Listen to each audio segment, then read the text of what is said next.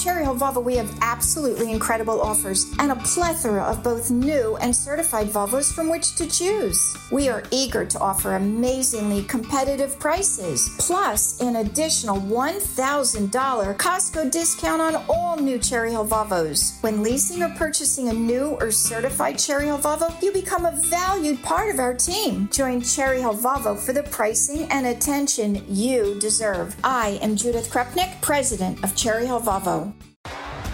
T-Mobile has invested billions to light up America's largest 5G network, from big cities to small towns, including right here in yours. And great coverage is just the beginning. Right now, families and small businesses can save up to 20% versus AT&T and Verizon when they switch. Visit your local T-Mobile store today.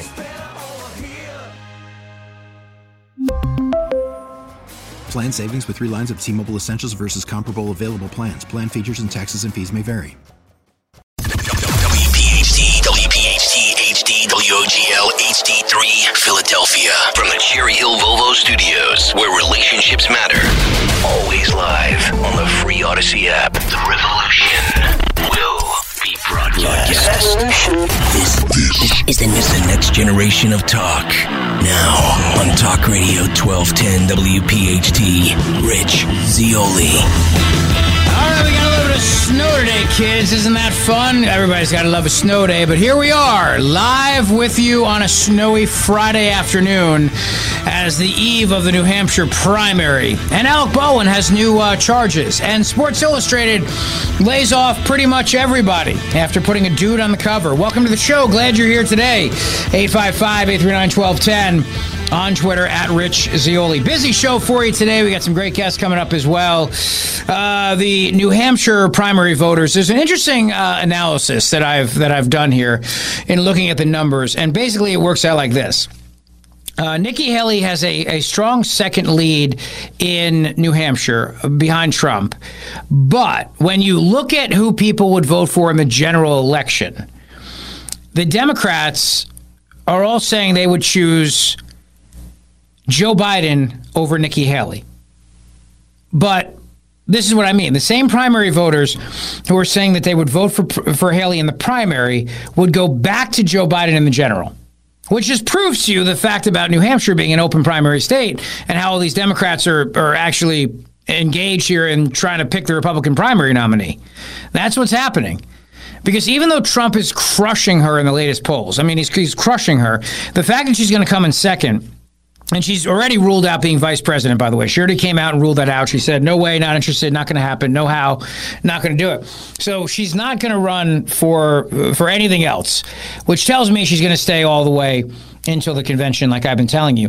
But when you look at these numbers and you poll Republican voters and you poll voters in New Hampshire, they basically say that they would vote for Trump over Biden and they would vote for DeSantis over Biden, but they would vote for Biden over Haley.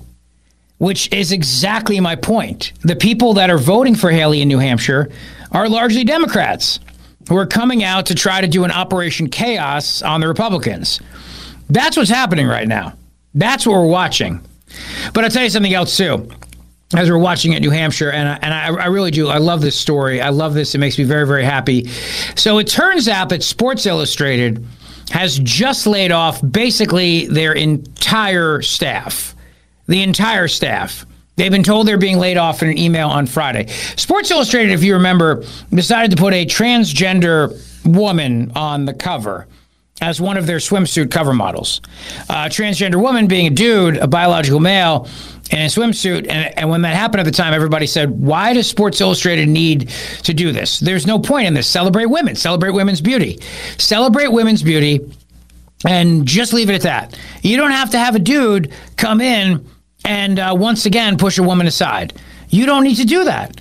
All you have to do is just celebrate the beauty of women and be grateful and be enthusiastic about the fact that these women look very beautiful in bathing suits. Don't try to turn around and be woke, because your audience doesn't want this. The audience of the swimsuit, the Sports Illustrated swimsuit edition in particular, are straight guys. Straight men who want to see beautiful women in swimsuits. It's not that hard. Know your audience. I mean, know your audience. Straight men who would want to see the Sports Illustrated swimsuit edition don't want to see a biological man in a bathing suit. That's so know your audience. You know, it's funny. I was watching last night. I guess now they're using one of the NFL guys, one of the brothers, one of the Mannings, Peyton Manning, I guess, to do Bud Light. And he's throwing Bud Light around a bar, and every person who's catching a Bud Light is a guy. You know, Anheuser-Busch is recognizing now how disastrous the whole Dylan Mulvaney thing is. So now they have to spend a ton more cash to pay Peyton Manning to throw Bud Light cans around in a bar and to make the point to everybody, like, hey, we are a pro-men beer. We get it. You're our audience. You're a bunch of white beer drinking dudes. We get it, and we're here for you. But they have to spend all this money to say that. They have to spend all this money to say that because they messed up with the whole Dylan Mulvaney thing. So it says Sports Illustrated is planning significant layoffs now after the license to use its branded name was revoked. That's the story that they're going with. And that's the big story of the day today, brought to you by my buddy Dr. Mike Veneria, VeneriaDental.com, VANARIA, Dr. Mike Veneria. The publisher of Sports Illustrated has notified employees is planning to lay off a significant portion, possibly all of the outlet's staff, after its license to use the iconic brand's name in print and digital was revoked. In an email to employees on Friday morning, the Arena Group, which operates Sports Illustrated and related properties, said that Authentic Brands Group has revoked its marketing license. As a result of this license revocation, we are basically firing all of you. Now, why would this be happening, you think? The Sports Illustrated employee union said in a statement that the layoffs would be a significant number and possibly all of the News Guild workers represented. We have fought together as a union to maintain the standard of this storied publication that we love and to make sure our workers are treated fairly for the value they bring to this company. It is a fight we will continue, said Mitch Goldich, NFL editor and unit chair. The Guild statement also called for Authentic Brands Group to ensure the continued publication of Sports Illustrated and allow it to serve our audience in a way that it has done for nearly 70 years, meaning we're going to start making the swimsuit edition actually have women in swimsuits. I mean, this has been, again, another disaster for Sports Illustrated. It's just another example of woke corporate America completely messing up and then having to atone for their sins because they just appeal to, I don't know what audience. I don't know what audience is out there. Like, who wants to see... I guess the question would be, who's looking to see a transgender woman in a bathing suit and then would also want to see women in a bathing suit? Like, where's your audience for this? And I imagine if there's people that want to see that, it's a very small audience. You know what I mean? It's a small group of people that could often such a thing. It's like, oh, page 5 has a transgender woman, page 6 is a woman. This is my type of publication. This is what I want to see. So who are you appealing to? I mean, I can understand a magazine that was all transgender women. I'm sure there's a market for that. I'm sure there's a market for biological men dressed up as women in bathing suits. I'm sure that market exists. Whether or not it's in print or it's completely on the internet, I don't know. But because it's not my thing, I don't hunt such a thing down. But I do know there's a market for women, biological women in bathing suits, obviously, because the Sports Illustrated swimsuit edition has been a staple for a long, long time. Now, the iconic sports brand has had a rough 6 years. It was acquired by Meredith Publishing in 2018 as part of a purchase of Time Inc., which started the magazine in 1954. Less than a year later, Meredith sold the magazine's intellectual property to Authentic Brands Group for $110 million. ABG owns the intellectual property of many brands and stars, including Marilyn Monroe, Elvis Presley, Muhammad Ali, and Reebok. Once a weekly publication, Sports Illustrated was reduced to a bi-weekly publishing in 2018 and became a monthly in 2020. Now, this article, of course, is the Associated Press, so it's going to mention nothing about Sports Illustrated's mistakes. It's not going to mention anything about the latest Sports Illustrated swimsuit edition. But you got to wonder, how much money did they lose on that issue? How much money did they lose on that issue is the question. Because if you're not making money on things, well, then guess what? guess what? You're going to wind up turning around and realizing that this is a loser as a product, and then the people that own the brand are going to say, I want it back because you completely and utterly destroyed this. You completely and utterly destroyed a brand that we absolutely at one point had made into a staple. And not just that, too, but, I mean, Martha Stewart, I'm just saying. The 2023 cover models are Martha Stewart, Megan Fox, Kim Petras, and Brooks Nader. This year's issue celebrates 28 incredible women, including some familiar faces.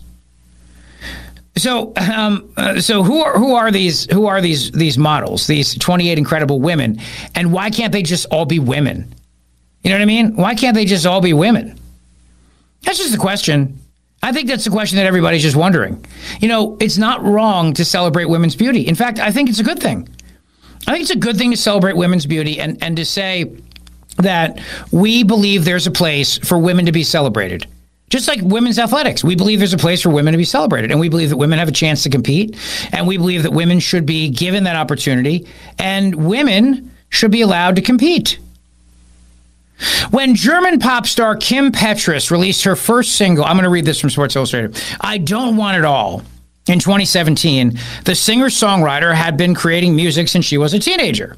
Earlier this year, she made history as the first transgender woman to win a Grammy Award for Best Pop Duo/Group Performance for her track Unholy with Sam Smith. The collaboration with Smith reached #1 on the Billboard's Hot 100 chart, making Petras the first trans artist to be ranked. While she initially released music under her own imprint, Bunhead Records, the Heart to Break singer is currently signed with Republic Records. So she was one of the swimsuit cover models. Now, if I'm a woman, I'm thinking to myself, if I'm one of the other, see, there were 4 on the cover, so that's 28 minus. If I'm one of the other 24 women who were in the swimsuit issue but did not make the cover, I'm thinking to myself, how come once again a biological man gets to beat me out for a spot? I mean, is it any different than what Riley Gaines has said about swimming? Is it any different than what Riley Gaines has said about the fact is, why is it once again we work so hard to get here? We do everything we got to do, all the sacrifices and everything, for a biological man to take our spot. But then you have to ask yourself the other thing, too, which is that why do these companies think this is a good business decision? I mean, I understand you want to be woke and you want to have a good DEI score and you want to have your good ESG score and everything else, but it's not good business because there's no market for it. But I think what happens is, like everything else, I think what happens is that these colleges, and I'll get into this a little bit later in the show, the colleges spend so much time and money on this DEI crap and indoctrinating young people that by the time the young people actually then graduate college, and they're not adults yet, because obviously now we understand you can't be an adult till you're 26 years old or whatever it is. They go to work for corporations, and they bring that woke DEI virus with them to the corporation. And then from there, they begin to think that everybody in America thinks like they do, and if they only appeal to that, well, then they can make a lot of money for everybody. And yet they don't turn around and understand the fundamental problem, which is you're not respecting your core audience. You're not respecting your audience. Like, straight men want to look at beautiful women in swimsuits. Nothing wrong with it. There's nothing wrong with that. There's nothing wrong with heterosexual men wanting to look at beautiful women in swimsuits. Nothing. In fact, it's a healthy thing. You're admiring beauty. No different than if you were admiring a beautiful picture of a woman in a painting or a portrait in a museum, whatever it is. Women's beauty is a God-given gift, if you're fortunate enough to have it. And we have a society right now that shames that. It shames it. It says that it's a bad thing. So you have to have plus-size models, and you have to have transgender models, and you have to have Martha Stewart on the cover, too. Because we can't have a society that says that women and femininity are good things. Because woke has decided that these are problematic. I don't know why. I don't know. That's the thing. I can't figure out why. I don't know what it is about celebrating women for their accomplishments, their beauty, their intellect, all of it. I don't know why that's a bad thing. Like, at what point did that in society become a trigger? Other than the fact that woke has to infiltrate everything. And so they can't just sit back and say, you know what, let's sit this one out. It's the Sports Illustrated swimsuit issue. Let's sit this one out. Instead, they got to come and say, well, now it's sexist now because you're not having a transgender biological man in your swimsuit edition. And Riley Gaines put it very, very well when she was testifying in front of Congress. She said, if you want to call me a bigot, then I'll call you a misogynist. I'll call you a misogynist because, once again, you are saying that men should take the place of women. You are saying that men should take the spot of a woman who's worked really hard to get there. Because that's what you're doing. I mean, you can pretend we can all live in the farce world of pretending like that one particular swimsuit model is a woman, but she's a biological man. I mean, he is a biological man. Kim Petras is a man. So someone who's a woman did not get that spot on the Sports Illustrated 2023 cover. So once again, a biological man has pushed aside a woman. If you think that's okay, then I think Riley Gaines is right. Makes you a misogynist because you're not turning around and celebrating and appreciating the fact that a woman has worked hard to achieve that spot. And these women work very hard. They work hard to stay in shape. They work hard to have other talents outside of just looking good in a swimsuit. That's the point. This is supposed to be a celebration of all the different attributes that they bring to the table. But man, at some point you think these brands would learn, right? Whether it's Bud Light or it's Target or it's Sports Illustrated, you think at some point they'd learn the lesson, which is to just respect your audience and don't. It's a saying, we've heard it, you've said it, I've said it, you go woke, go broke, but I mean, it's true. And for a lot of these brands now, as they lose money and they're realizing they're losing money, they have to then spend more money to make up for the money that they're losing with their really bad decisions. And what does it come down to? Very much like what the head of marketing for Anheuser-Busch said, where we have to change the impression that our core audience is a bunch of straight white male frat guys. Like, what's wrong with straight white male frat guys, first of all? What's wrong with that? Why is it a bad thing to just be a straight white male? Why is that under attack in America? I'm not saying that white males have to be superior. I'm just simply saying, why do they have to be attacked? Like, I thought the whole point was, as a society is progressing, was we treat everybody equally. And we look at everybody equally, and we don't judge people based on the color of their skin. We judge them based on the content of their character. Instead, now we're at a place in America where you have all these brands turning around and saying, well, if you're a straight white male and you drink our beer, then you're the problem. So even though you pay our salary, you're the problem. And that's what Bud Light said. That's what that woman said in that podcast interview. So what do they have now? They've got a straight white male football player throwing Bud Light to a bunch of guys in a bar who are obviously, it's certainly appealing to the fact of this is a manly beer for men. Bud Light, a manly beer for men, which is what Bud Light used to market itself as. It was marketing itself as a beer for men, for guys to drink. And if Bud Light had decided they wanted to market to women, that would have been fine too. A lot of beers do that. There's a segment of the beer drinking population that happens to be female, and you can do that by offering skinny cans. You could have had a beautiful woman be your spokesperson. You could have had, but instead they went the Dylan Mulvaney route. And then you just can't help but wonder how much of that is them saying, we really don't care whether or not we make money at all. We just want to make a point where we care more about social justice and our causes than our bottom line. And interestingly enough, the new CEO of Unilever, which is the international global food conglomerate, has come out and said from now on, our focus is going to be making money. We have to get away from this now. We have to get away from this idea that first and foremost, our priority here is social justice or having a cause. Our priority has to be making money because they're losing a lot of it, because a lot of their brands have engaged in the same nonsense. 855-839-1210 on Twitter at Rich Zeoli if you'd like to weigh in. So we got some snow. Hope you're enjoying it. My kids are home today. And snowball fights, sledding, all the joys of childhood. Isn't it great? It's a lot of fun, isn't it? Hopefully you're safe out there on the roads. And we have got a lot to talk about because it's also cold in New Hampshire. And what does it mean, the New Hampshire polls, the latest ones that came out today? What did Nikki Haley say last night on her CNN town hall that everybody's saying, aha, you are a a flip-flopper, Haley, plus a new nickname for Nikki Haley, which I think you're going to like. So all that is straight ahead today, 855-839-1210, on Twitter, at Rich Zeoli. We're coming right back. We really need new phones. T-Mobile will cover the cost of 4 amazing new iPhone 15s, and each line is only $25 a month. New iPhone 15s? It's better over here. Only at T-Mobile, get 4 iPhone 15s on us and 4 lines for $25 per line per month with eligible trade-in when you switch. Minimum of 4 lines for $25 per line per month with autopay discount using debit or bank account. $5 more per line without autopay, plus taxes and fees. Phone fee at 24 monthly bill credits for well-qualified customers. Contact us before canceling account to continue bill credits or credit stop and balance on required finance agreement due. $35 per line connection charge applies. See T-Mobile.com.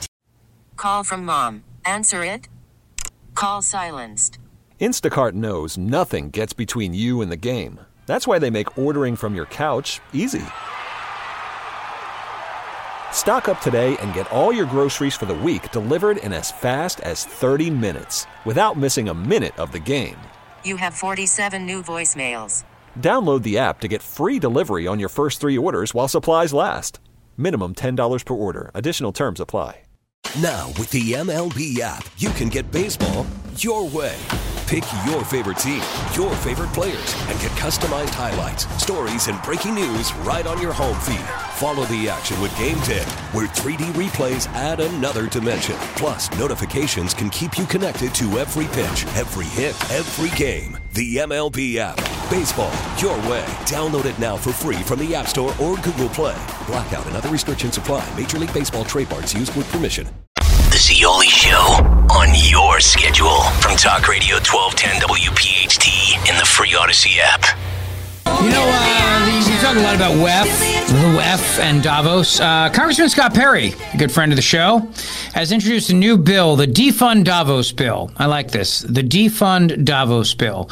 Today, U.S. Representative Scott Perry of Pennsylvania, joined by Representatives Tom Tiffany, Paul Gozer of Arizona, Diana Harshberger of Tennessee, Andy Ogles of Tennessee, Matt Rosendale, Montana, introduced the Defund Davos Act. The bill would prohibit the Department of State and the United States Agency for International Development from providing any funding to the World Economic Forum, the WEF, forcing American taxpayers to fund annual ski trips for insular global elites is absurd, not to mention reprehensible.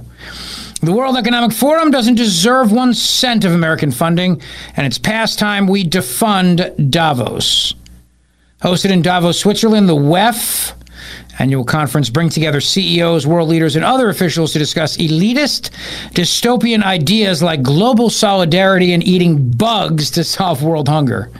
Throughout the years, the U.S. has spent millions to fund the forum and its anti-American conference. We will talk to our buddy Dr. Victoria Coates at the Heritage Foundation at 4:30 today. The president of the Heritage Foundation went viral for his comments, where he called them out for being a bunch of elitist Bond villains. He didn't use the term Bond villain. I did, but same thing. I mean, it's the same concept, right? These are elitist Bond villains who think they know best for the world, and they tell us everything. The DeSantis campaign ran the worst campaign in history. It's an opinion from Politico magazine that just came out. Tim Pawlenty and Scott Walker's presidential campaign can breathe a sigh of relief. The mantle of worst Republican presidential campaign ever has been lifted from their shoulders, stolen by the crew that ran Florida Governor Ron DeSantis' campaign into the dirt. I think part of the problem here is that he started on such a high note. He had just crushed in Florida, got reelected, had this moment, and then they completely bungled the Twitter Spaces launch. As usual, revisionist histories are being written even before the candidate has been officially buried, with DeSantis staffers and apologists offering a variety of nonsensical explanations. However, we need no gossip from inside sources to understand what happened. The debacle played out in broad daylight. Start with an indisputable fact. At the beginning of 2023, Governor Ron DeSantis was in first place, ahead of former President Donald Trump. Then acknowledged that the DeSantis campaign and Super PAC raised more money than any other campaign, including that of the former president. Many in the GOP billionaire class gushed over DeSantis, promising to spend whatever it would take to vanquish the former president. I think also, too, the other issue that is problematic for Ron DeSantis in this whole thing is that a lot of people who are DeSantis supporters are Trump supporters. And the only other argument against Trump was that he wasn't electable. That was really the only argument. They liked his policies. They really did. And so we got into silly arguments. Like arguments like who was better and who was worse at COVID, who believed Fauci more, and it was nonsense.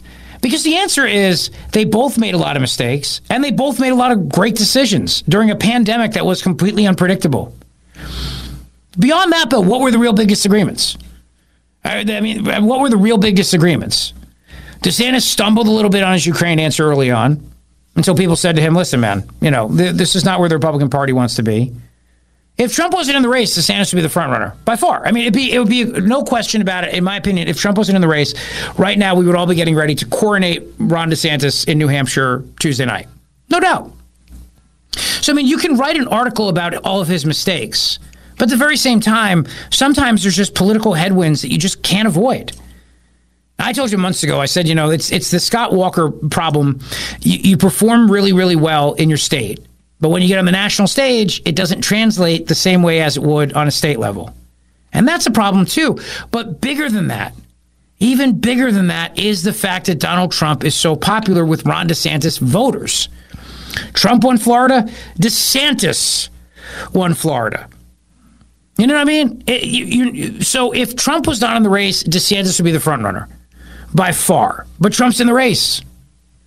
So now the only question for him is how do I keep the people who are my people? How do I keep them, and how do I keep Trump people happy and not hate my guts going into 2028? But I think there's another question. The other question is, how do I not be the guy that gets slaughtered in New Hampshire going into 2028? How do I not be the guy who came in third place and got slaughtered in New Hampshire in 2028? He's going on Fox News today. He's saying he's got all the resources to go all the way to Super Tuesday. And, my buddy Johnny Cook on Twitter kept asking a good question, too, which is, yeah, but what happens if Trump has to leave the race for whatever reason? Well, then get back in. Jump back in the race. All these candidates suspend their campaigns. They don't end them. There's a distinction. You suspend your campaign is still technically active. You can still raise money. You can still spend money. You have to file your reports, but you can still have a staff. There's lots of different things. You're suspending the campaign. So let's say it's 2 months from now. 2 months from now, Donald Trump is kidnapped by aliens. Because that's the only thing. Short of death, he's not getting out of the race. Even if they find him guilty, even if he's in jail, it doesn't matter. So let's say he's kidnapped by aliens and he's gone, just disappears.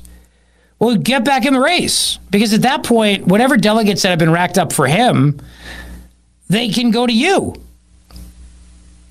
So I don't see what the downside is here to getting out now, backing Trump, and then if something changes, getting back in the race. That would be welcomed. If in 2 months from now, let's say, God forbid, Donald Trump died. Say he passed away. He's almost 80 years old. It could happen.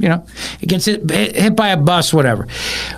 Then DeSantis jumps back in the race. Whatever delegates Trump had, they're not going to Nikki Haley at that point.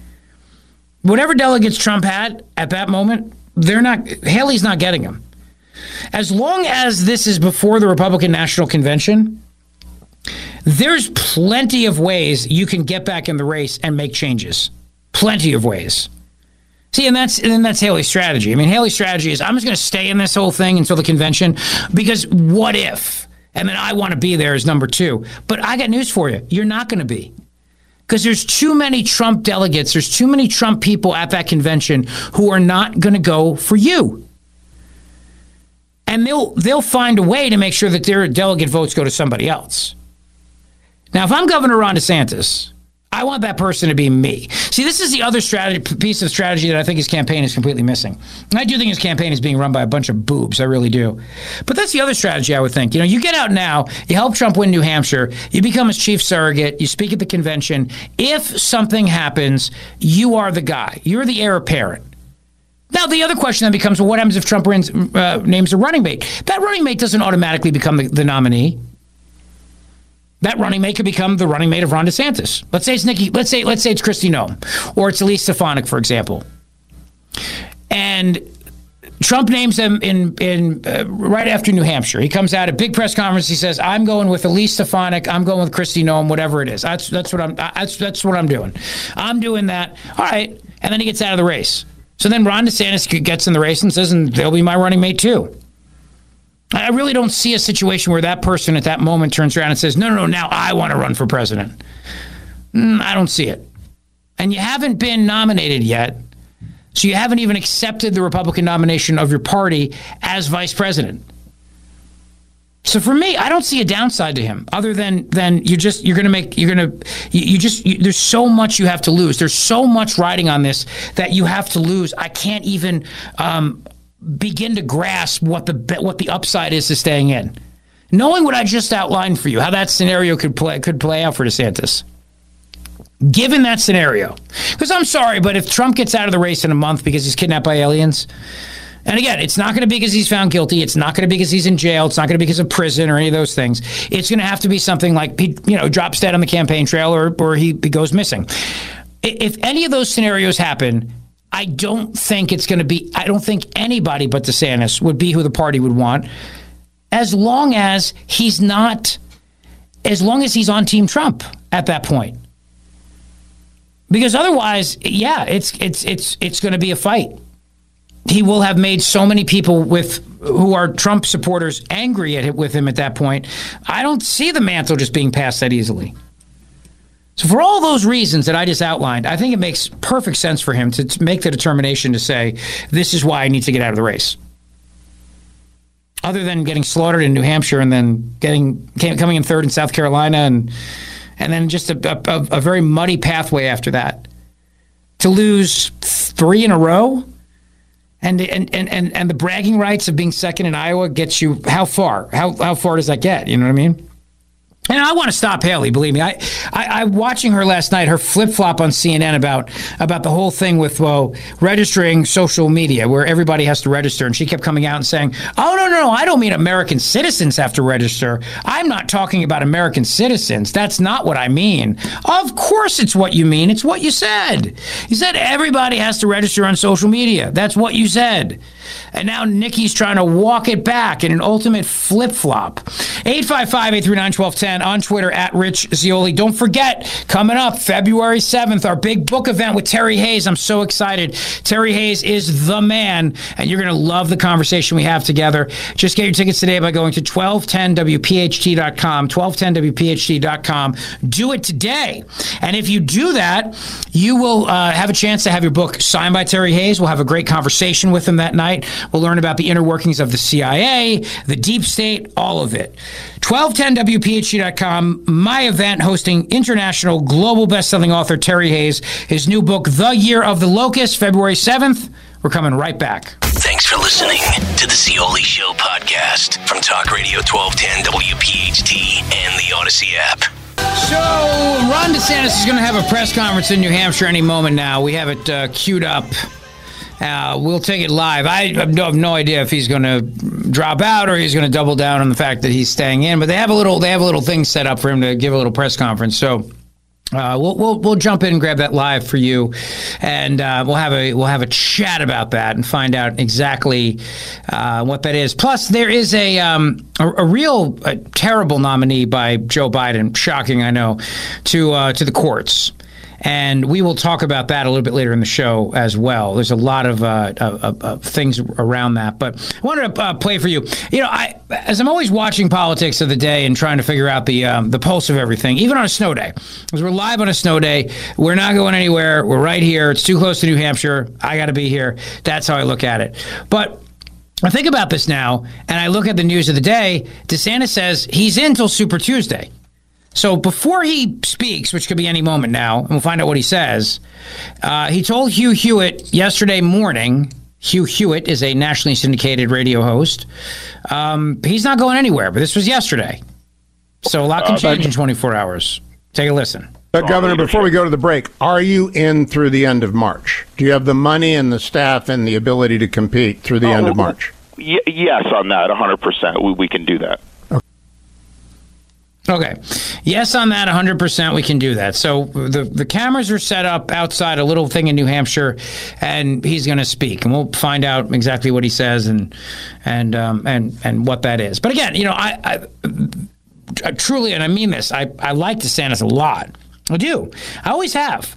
I've always liked him. I've always thought he was incredibly talented, and I think he's got a great political future. But I think the decisions he makes in the next several days are crucial to that future. I really do. I really do. And he's got a chance here to right the ship. I think you got to take it.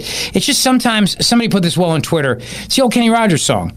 You got to know when to hold them. You got to know when to fold them. You got to know when to walk away. You got to know when to run. You never count your money when you're sitting at the table. There'll be time enough for counting when the dealings are done. But that's the thing. You got to know when to hold them. You got to know when to fold them. You got to know when to walk away. You got to know when to run. Let's see this now. This is President Biden about airstrikes in Yemen. Stopping the Houthis. No. Are they going to continue? Yes. This is Biden talking to White House on the lawn of the White House yesterday. This is very confusing to understand exactly what he's talking about here. But regarding the airstrikes in Yemen that are designed to stop the Houthis, are they going to work? No.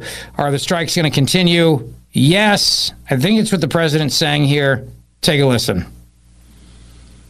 Are the airstrikes in Yemen working? Well, when you say working, are they stopping the Houthis? No. Are they going to continue? Yes. Are you concerned with the Arab American votes voting for you during this election because of Gaza? Many say they will not vote for you. Well, look, the former president wants to put a ban on Arabs coming into the country. We'll make sure we understand who cares about the Arab population, number one. Number two, we got a long way to go in terms of settling the situation in Gaza. Mm-hmm. So are they working? No. Are they going to continue? Yes. Okay. All right. But they're not working. We'll talk to Dr. Victoria Coates about that. Are they working? No. Are they going to continue? Yes. So we'll just keep, useless bombs, I guess. Yeah, sure. Why not? Useless bombs. Speaking of useless bombs, during the break, Henry jumped into my ear, and in full disclosure today, I'm at the home studio compound because of the weather, and it's an S show here, complete S show. So first of all, Reagan is sick. She had 102-degree fever. My other two kids are bored out of their mind. It's snowy, but I got to work, so I'm not taking the day off. Bridget's got to deal with Reagan. So it's been kind of an S show, and all day it has been just nuts. But I did manage to make homemade pasta today, and also beef short ribs in Barolo. Ooh. I did that this morning. All right. Yes, I did. Right? Sounds delicious. It is delicious. Homemade pasta is one of the easiest things in the world to make. People get intimidated by it, but they shouldn't, because it's very easy to make. All you need is flour and eggs, and that's it. So 2 ingredients, flour and eggs. But people get very nervous. You shouldn't. But then the beef short ribs in Barolo, I was able to use, actually, I'm very proud of this fact. You gotta use a bold wine, and Barolo is very expensive, Henry. And I'm trying to be a man of economic means. You know what I mean? Of course. In these tough economic times. Trying times. A bottle of Barolo can run you $50. I'm not spending that to cook with it. No way. No. And what I want to do is, of course, I want to open the bottle at 9 a.m., start cooking, and then drink the rest of it. Well, Jack Tomasello from Tomasello Winery was kind enough to send me one of his 2021 Syrah. It's a 2021 Syrah with the alcohol content 13.9%, which is very similar to Barolo's alcohol content. So it's a strong red wine. So I threw a cup in there and then polished off the rest of the bottle by about 9:15 a.m. And I'll tell you the results soon, because it's then it's got to simmer for hours on the stove until the short ribs basically fall off the bone. So pretty good. You're getting me hungry, man. I still got to be here for another 3 hours. I know, but then, well, we both do. But then the other thing about that is that I didn't shovel yet. Yeah, I'm sure I'm going to have to, too, when I get home, too. Yeah. Ugh. And tomorrow it's going to be bitter cold, where I guess it's all going to turn to ice. Fun. Yeah, so this is one of those things where if you want to, sometimes you know, when the French Tulsa Industrial Complex wins like this, you think to yourself, all right, I'll wait till tomorrow to shovel, but it's all going to ice over. So. Yeah. No, you got to see. I don't like shoveling when it's still snowing because it's like, why would you do that? But at the same time, like once it starts getting a little dark, you're like, I got to get on this now. I can't wait for tomorrow. I agree. And I think kids need to be outside today. Don't you think, when snow days? Oh, absolutely. They need to be outside. Yeah, in the snow, sledding, doing whatever. Get them outside and get them enjoying things. And that's the message I told my wife, too. I said, let them go outside. It's good for them. I think snow days are healthy. In fact, I believe that children should have snow days. It's very important for them. It's good for their soul. Go outside, build a snowman, have a snowball fight, punch each other, throw snowballs in each other's faces. That's okay. You know what I mean? Yeah, of course. Good. Everyone gets hit with a snowball every once in a while, and they don't really realize how hard it hurts until you get hit. There's nothing wrong with getting hit in the face by a snowball. No. It's nothing crazy is going to happen to you doing that. Maybe if there's some ice in there, but... Hey, we were talking about Sports Illustrated earlier. You brought up a couple of other good points about Sports Illustrated, why you think it also went under. And I wasn't aware of that because I don't read it. Yeah. But what was going on over there in addition to what I talked about? I mean, so yeah, in addition to like the whole, trans swimsuit model thing, there was a story like a month or two ago about how Sports Illustrated was publishing articles in their magazines and online using AI-generated people. Like they had a whole fake profile picture and everything. And while they're still debating whether or not there were real stories written by real people and just published under those pseudonyms, it's not a good reflection on the company when a lot of your staff writers end up being fake people. So I think their credibility took another giant hit with that. And then another thing that really drove me up the wall is that Michigan, they just won the national championship for football. They made a commemorative issue for Michigan, and it's a disgrace. Being on the cover of Sports Illustrated used to mean something. That was like, you've arrived. Like, I remember when the Sixers got on it a few years ago when they had Jimmy Butler and they just got Tobias Harris and all that. That was awesome. I was like, this is cool. They're finally going to win something. Obviously, that didn't work out. But it's something that's important. And you look at this Michigan commemorative issue, it's terrible. It just says Michigan on it with a picture of their running back, Blake Corum, running with the football. But the problem with the picture of Blake Corum is that they didn't even fully edit out the background. It's a blue background, the Michigan blue. It's a Michigan blue background, but you can still see the field and the playing surface like within the edits of the picture. It's terrible. Oh, like man. Whoever photoshopped this onto the cover clearly didn't care or didn't take the time to edit everything out. It's horrible. So and they put a dude on the cover in a swimsuit issue. Yeah. So just all those things, all those mistakes. All those factors together. Yeah. If your stories are fake and your covers stink, why would anyone want to read? And the women you're putting on the cover are fake. Yeah. Because they're not women. See, that's the other thing. You're right. AI generated is one thing. Then give me an AI generated woman on the cover. Might as well. Right? I'll take that. Sure. I'll take a hot AI chick in a swimsuit for the Sports Illustrated swimsuit model edition over a guy. I'm in agreement with you there. I'm just saying, You can make him look any way you want. Yeah, you have lots of options here.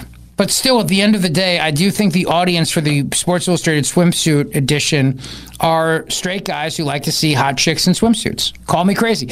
I think that's here's your marketing plan. One line.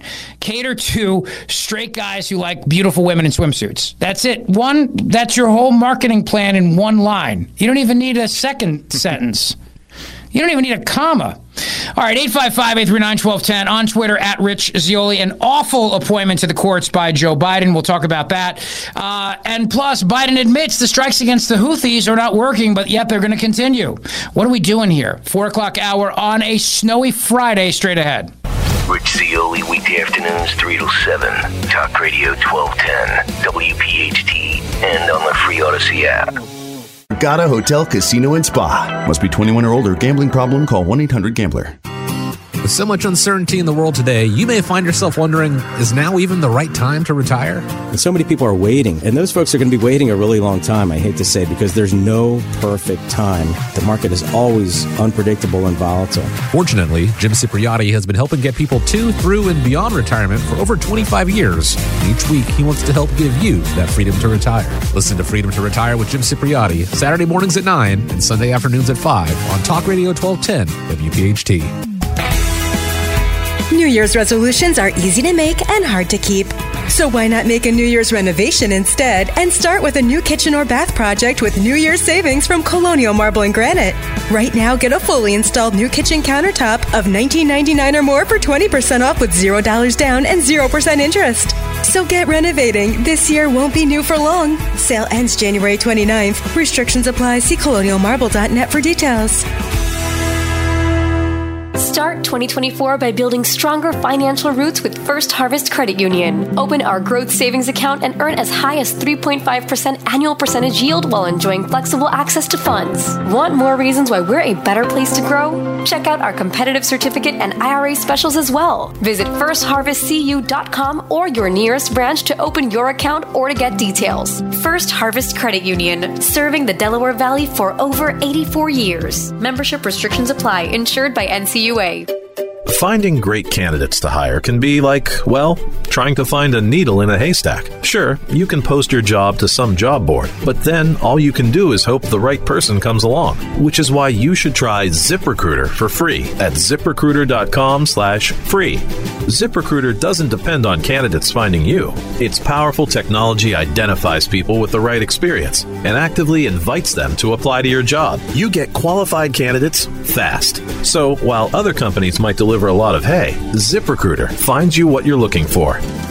The needle in the haystack. 4 out of 5 employers who post a job on ZipRecruiter get a quality candidate through the site within the first day. ZipRecruiter, the smartest way to hire. And right now, you can try ZipRecruiter for free. That's right, free. Just go to this exclusive web address, ZipRecruiter.com/free. That's ZipRecruiter.com/free. ZipRecruiter.com/free. WPHT HD WOGL HD3 Philadelphia from the Cherry Hill Volvo Studios, where relationships matter. Always live on the free Odyssey app. The revolution will be broadcast. This is the next generation of talk. Now on Talk Radio 1210 WPHT, Rich Zeoli. All right, Friday snow day, kids. Rumors are that Senator Tim Scott is going to endorse former President Donald Trump any moment now, and Florida Governor Ron DeSantis may be giving a press conference in New Hampshire. What will he be saying? We are monitoring all of this for you on a busy pre-New Hampshire Friday. Welcome to the show. Glad you're here. 855-839-1210 on Twitter at Rich Zeoli. I may have mentioned yesterday, and forgive me if I forgot to mention it, that I was on Fox News yesterday. I was on America's Newsroom with Dana Perino, my buddy, and also with my other buddy, Jennifer Stefano from the Commonwealth Foundation, and she joins me now on Talk Radio 1210 WPHT as we reunited the band together yesterday. Reunited the band. How are you, buddy? Hello? Oh, are you there? There I am. Okay, I didn't hear you first. We're reunited again. I know we dynamic duo here. I know. Well, I told Fox News, I said, look, if you want me, you get Stefano. That's how it works now. That's how it works. I love it. That's what I'm going to do it, too. I'm like, look, I need Zeoli. Okay, people with names ending in vowels right here. Let's go. Let's do this. We were on there yesterday chatting about homelessness in Philadelphia, which is an absolute mess. And Dana asked me a question about the new mayor. What do I put her chances of success at? I gave my answer. But I want to ask you, Jennifer Stefano, what do you give the new mayor of Philadelphia her chances of success? What do you think? So I think it's dependent on one very important factor that is hard to measure, and you know it when you see it, and that's how courageous she wants to be. Sherelle Parker has no loyal opposition, no traditional loyal opposition, right? The Republican Party, there are a lot of really great people in Philadelphia that are Republicans and trying to lead, but it's largely not a factor in challenging Parker, okay? There's a lot of good people there trying to do their best, but largely it's not, right? So is she going to take on the radical left-wing elements of the Democratic machine in the city of Philadelphia, whose ideas and policies and postures and attitudes and protests are destroying and undermining that city, from the Working Party to the teachers' unions and others? Like, is she going to go after them? Because I'll tell you another Democrat who did this, who took on the unions, Ed Rendell. When Ed Rendell came into office, he took over the unions and he renegotiated all their contracts. He was very courageous. And I think that's why he was so popular and successful. But, Rich, courage is in short order these days. Yeah, very, very well said. And I liked everything that the mayor had to say in her inauguration speech. I also like the fact that she's empowering the new police commissioner. I like all the things that she's saying about law and order and public safety, because I do think it's at the top of the list. The point that I was making yesterday was, but you have the Larry Krasner problem. I mean, much like American cities across the country, we have a progressive kook prosecutor who does not want to go after criminals. That's right. That's right. And I think what I say to that is, Sherelle Parker has to do more than just talk a good game, okay? She addressed all these problems, all these concerns. Great. She's empowering the police chief and talking to a lot of cops down in Philly. She has a pretty positive relationship with the beat cops, with the guys not in the political appointee positions, but actual cops, right? She has good relationships with them, but she's got to put some real policy power behind it. However, when it comes to Krasner, where she does not have the power he's elected, she should be out on her bully pulpit going after him. It is her job to make him what he already is, which is public enemy number one. This guy is an enormous problem. He is why so many people are suffering. Why? And if you do not have a consequence for committing murder, more murders can happen. And even though crime rates are actually returning to normal levels, pre-COVID, although normal's not good, there's still hundreds of murders in Philadelphia. So she can't just ride on, well, things are sort of getting better. She's got to point out how dangerous Krasner is for people just feeling empowered to commit crime because they know they're not going to get in trouble. That's true. I mean, that's a great point you make. Jennifer Stefano is with me, Executive Vice President of the Commonwealth Foundation. She also writes a column for the Philadelphia Inquirer, the only sensible mind over there. And, of course, we were on Fox News together yesterday on America's Newsroom with Dana Perino. That was actually fun. We took a lot of pictures in the in the studio. So we're in Philly doing the shot, and we're in separate rooms, and they have, it's not like a green screen, it's a monitor behind us with a backdrop of Philadelphia. So Jennifer and I took a bunch of pictures in front of the monitor. That actually was my favorite part of the day. Yeah. Oh, it was super fun. We were having such a blast. It was so fun. And I said, do you and I, Rich, really care and love giving our opinion and weighing in on the news today? Yes, we do. But do we also love to stay by in the studio and do a bunch of super fun, hilarious selfies? Yes, we also love that. You know, we're giving so much to the world when we do those things. And do we like wearing makeup? Yes, we do. Yeah. Oh, I certainly do. And I don't like, don't wear too much, Rich. You're going to start competing with me. I'm going to start feel bad. But you're already my mother's favorite. So. Well, I don't know. I was watching my frown lines. I'm thinking a couple of Botox shots. Yeah, right. All right. You don't need them. You look perfect for TV or radio. But it was fun. Look, I love Fox. They're really good to us. Fox has always been very good to me. I've been going on there for years. Dana is a lovely friend.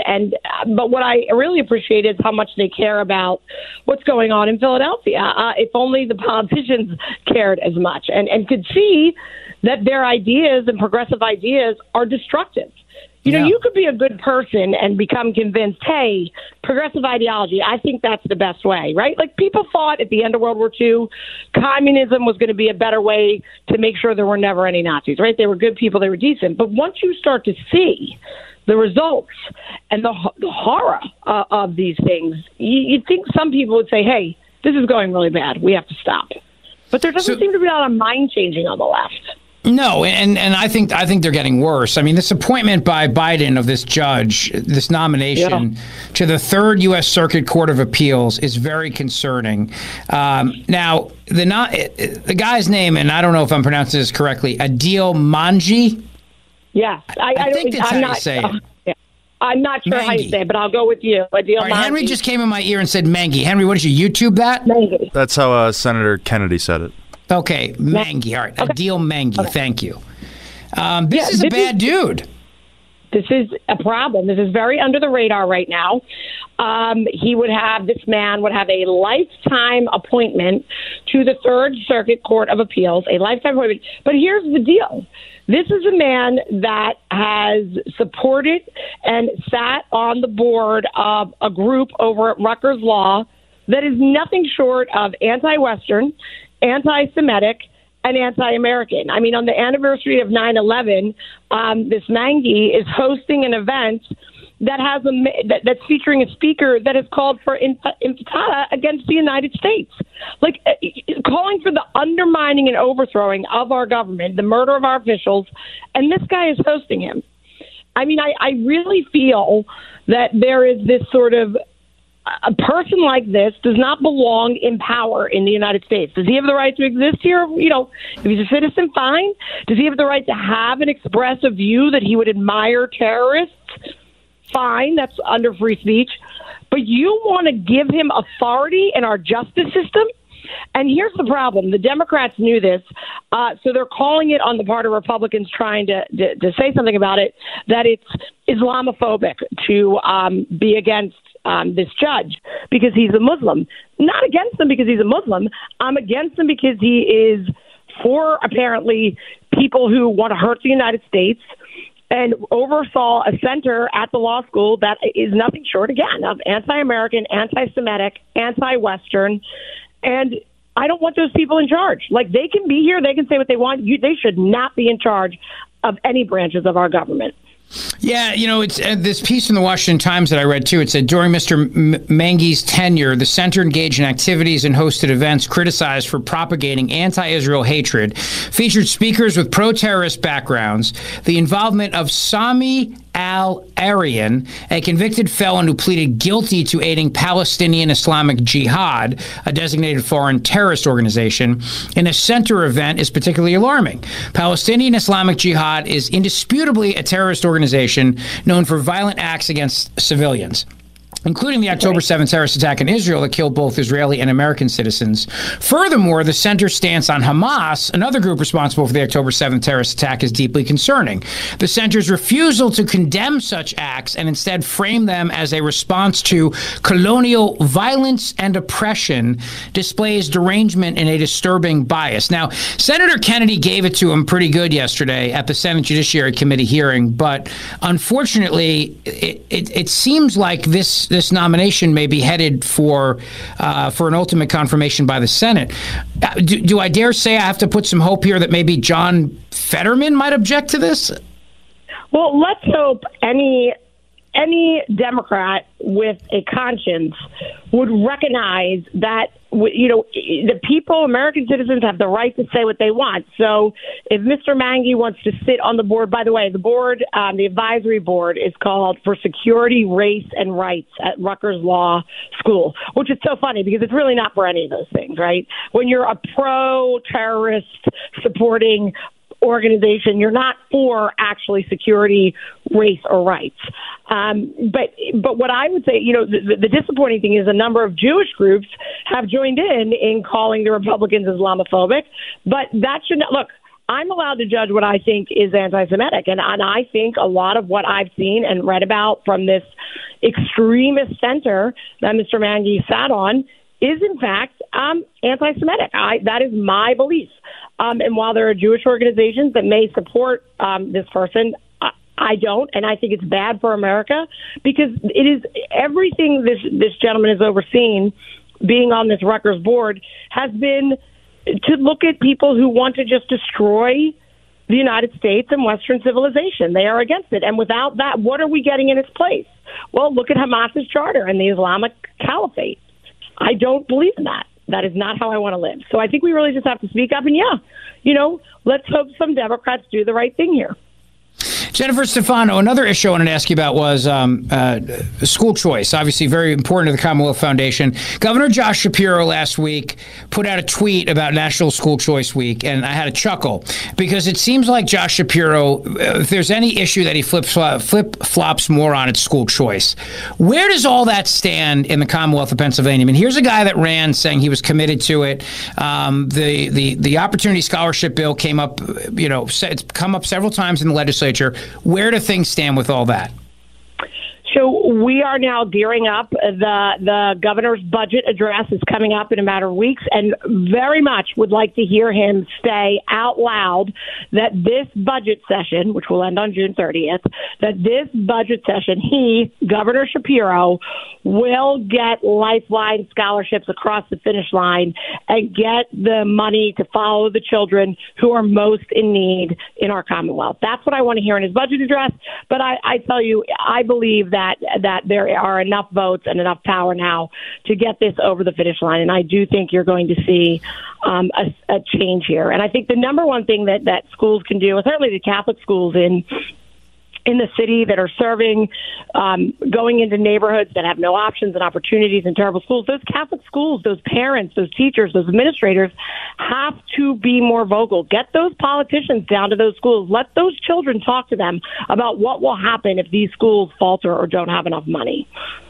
Yeah, it would be such a wonderful thing to happen. And I personally think, you talk about the courage of standing up against the unions, and you mentioned Ed Rendell earlier in Philadelphia. If Josh Shapiro stands up to the teachers' unions in Pennsylvania and pushes school choice forward, that will, I think, set him apart from every Democrat in the country. I mean, that's the play here for him, without question. Absolutely. Josh Shapiro could be a new type of Democrat, one that, honestly, some moderate Republicans would probably appreciate and want to follow. I mean, there are a lot of people on the Republican side of the aisle, love it or hate it, that really have been completely turned off by Donald Trump, are totally disaffected, and are not particularly proud to be a Republican. And so if you get a moderate, a guy like Josh Shapiro, who comes in and does things that nobody else in his party is doing, and he's the first Democrat in the entire country to get it done, he could win many Republican votes, just as he did when he got elected to office. But this would put him on the national stage. He would get a lot of national attention for this. And I think this is a man, as you and I know, Rich, has a lot of national ambition. And I think it's nothing but a net good, both from a political strategy point of view, but certainly morally to helping those kids. And I always say, good policy equals good politics. He could build his star power off of this. Well, if you go against the opposite, the playbook for Democrats when they run nationally is to go super wacko left. But that lane is occupied by a lot of different super wacko lefties. So to your point, if you want to win over the no labels crowd, the crowd that hates Donald Trump, if you want to win over the Larry Hogans of the world and that type of voter, try a different lane, because the other lane is completely is very crowded with people like Gavin Newsom and Gretchen Whitmer and Phil Murphy and others. So he could try a different lane. There's no doubt the guy's got ambitions. The Pennsylvania governor wants to be president. There's no doubt about that. Yeah. He came down and personally saved 95, or at least to listen to him, he did. Personally came down and saved William Penn. If you listen to him, he did anyway. He wants to do that. So yeah, maybe he'll try something refreshing and try to take a playbook page from Bill Clinton's 1992. I'm a different kind of Democrat, because the Democrat Party right now is viewed by Democrat voters as being freaking nuts. They're nuts. The Democrats have completely lost the plot. They're being led by President Biden, who is growing. Look, if you are not concerned for the mental health and well-being of our president, you just have no feeling. The man is clearly struggling and not doing well, not cognitively, not physically. And people who hate Republicans and have no alternative, and certainly the haters of Trump, they're going to stick with Biden, right? But I'm telling you, the Democrats have lost the plot completely, and this could be such a destructive year for them, because you're looking at the reaction to DEI. And by the way, everyone's blaming conservatives for taking down Harvard and blowing this up. I wish conservatives were this effective on a regular basis.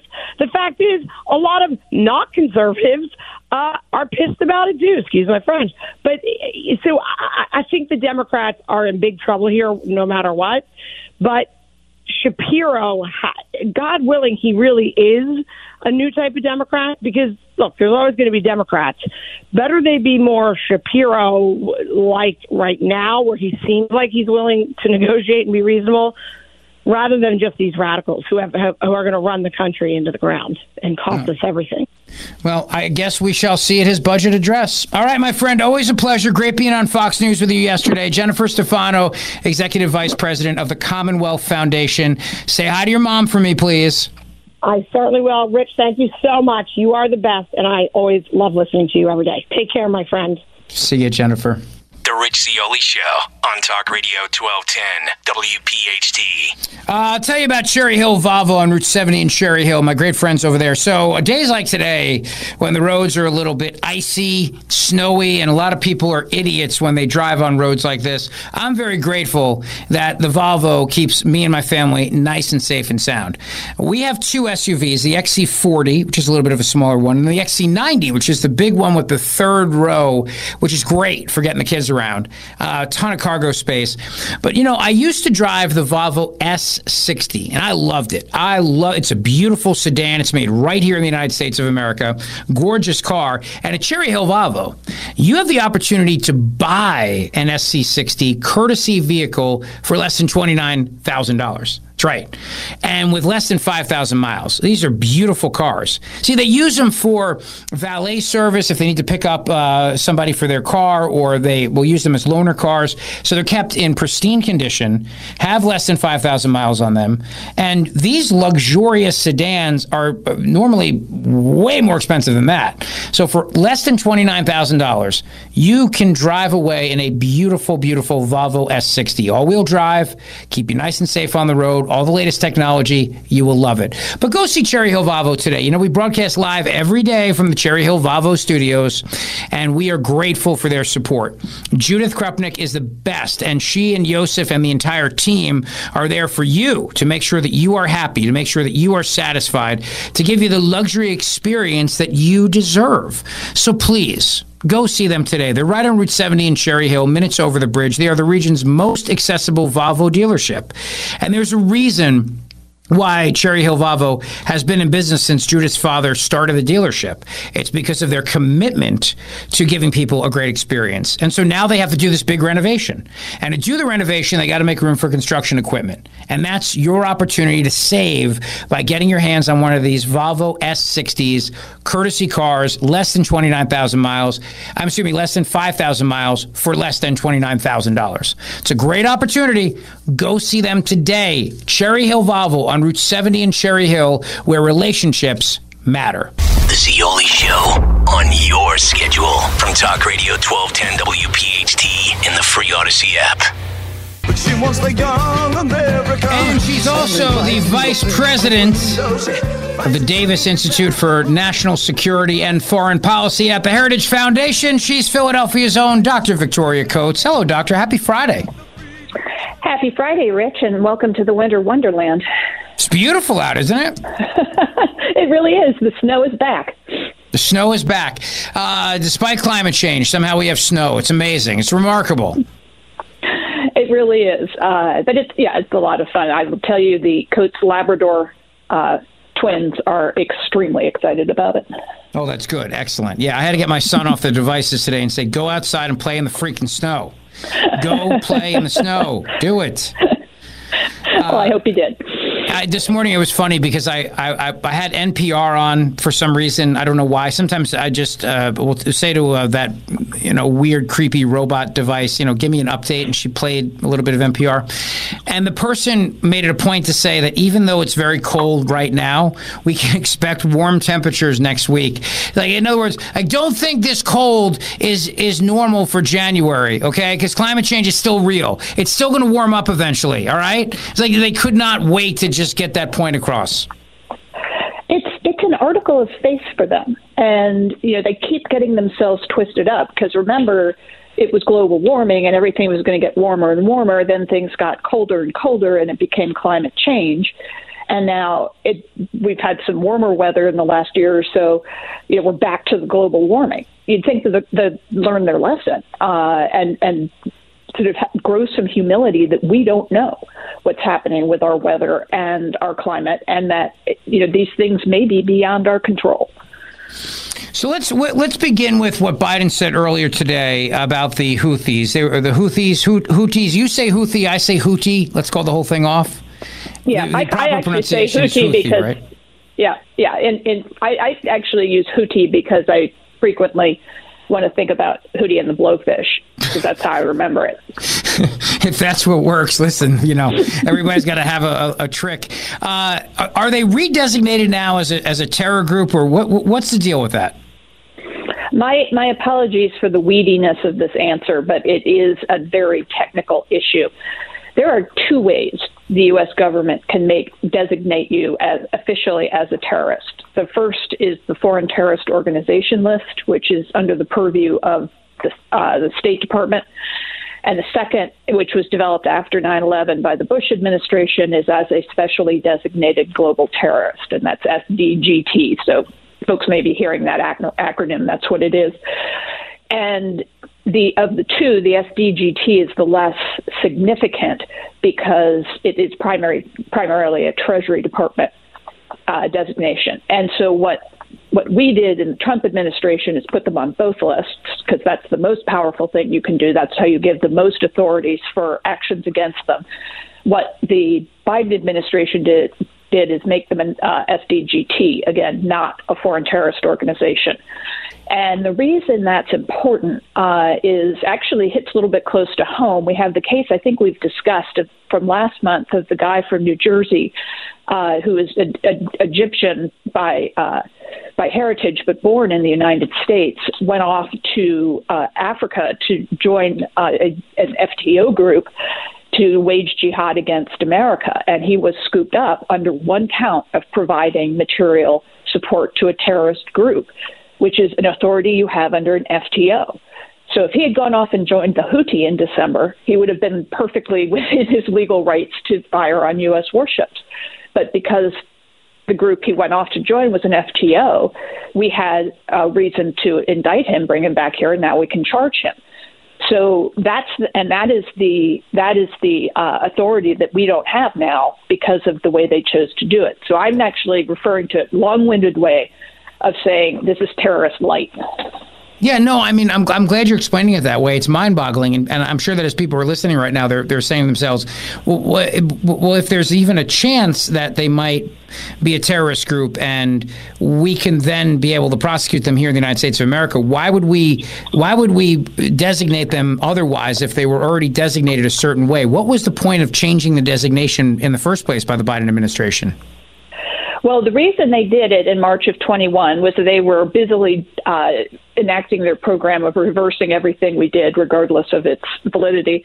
And this didn't escape that net. And what they wanted to do was start to advance some kind of peace process between the Houthi and the Saudis, get to some kind of diplomatic agreement on Yemen, which would allow them to claim a victory, and then set up the bigger agreement they wanted, which was a new nuclear deal with Iran. And the removal of the Houthi from the list would please the Iranians, too, because if you're an FTO, who are the people who are providing the most support for the Houthi as an FTO? Well, that would be the Iranians. So you would have all sorts of authorities to go after them and their illicit oil shipments and all their other nefarious activities. But if you lift that, and we've seen the results of that, you have less authorities to do that. They don't enforce the sanctions. And the Iranians promptly run amok. So that's why they originally did it. But the other thing they're saying right now that's not factually correct, in an effort not to call people liars, is that they didn't have time to do the FTO, that it's an onerous process. And that is true, because I participated both in this one and more closely in the one when we designated the Islamic Revolutionary Guard Corps as an FTO. It is hard. There's a lot of resistance against it in the U.S. government. But unlike our process, which was from the ground up, we left them with the whole package. They have the file. We made the case. It passed the legal muster. Right. So all they had to do was get it out, update it with an intelligence update, and hand it to the Secretary of State.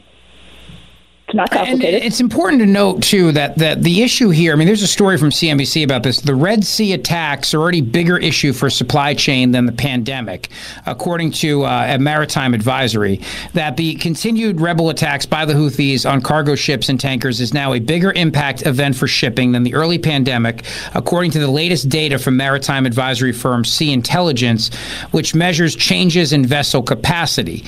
That's not good. I mean, obviously, the longer transit around the Cape of Good Hope of Africa is having a significant impact. It's also causing prices to go up as well. It's also causing supply chain disruptions. So I guess the question then becomes, what do we do about it?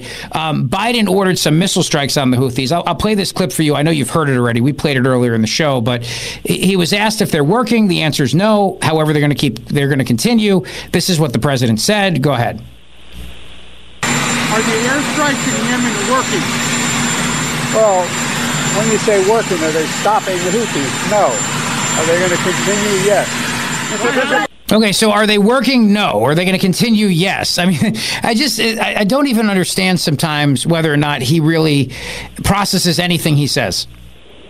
Yeah, it's a confounding statement because, I mean, the definition of insanity is doing the same failed thing over and over again and expecting a different result. But at this point, he's doing it with U.S. taxpayer dollars. And these strikes aren't cheap. What is cheap are the missiles that the Iranians and the Houthi are lobbying at us. And every time we respond with a very expensive, high technology system. Not every time, or when the few times they've ordered them, they've cost us a lot of money. So he's basically just wasting our money over there on a failed effort. I would rather they do nothing at all than be a failure at it.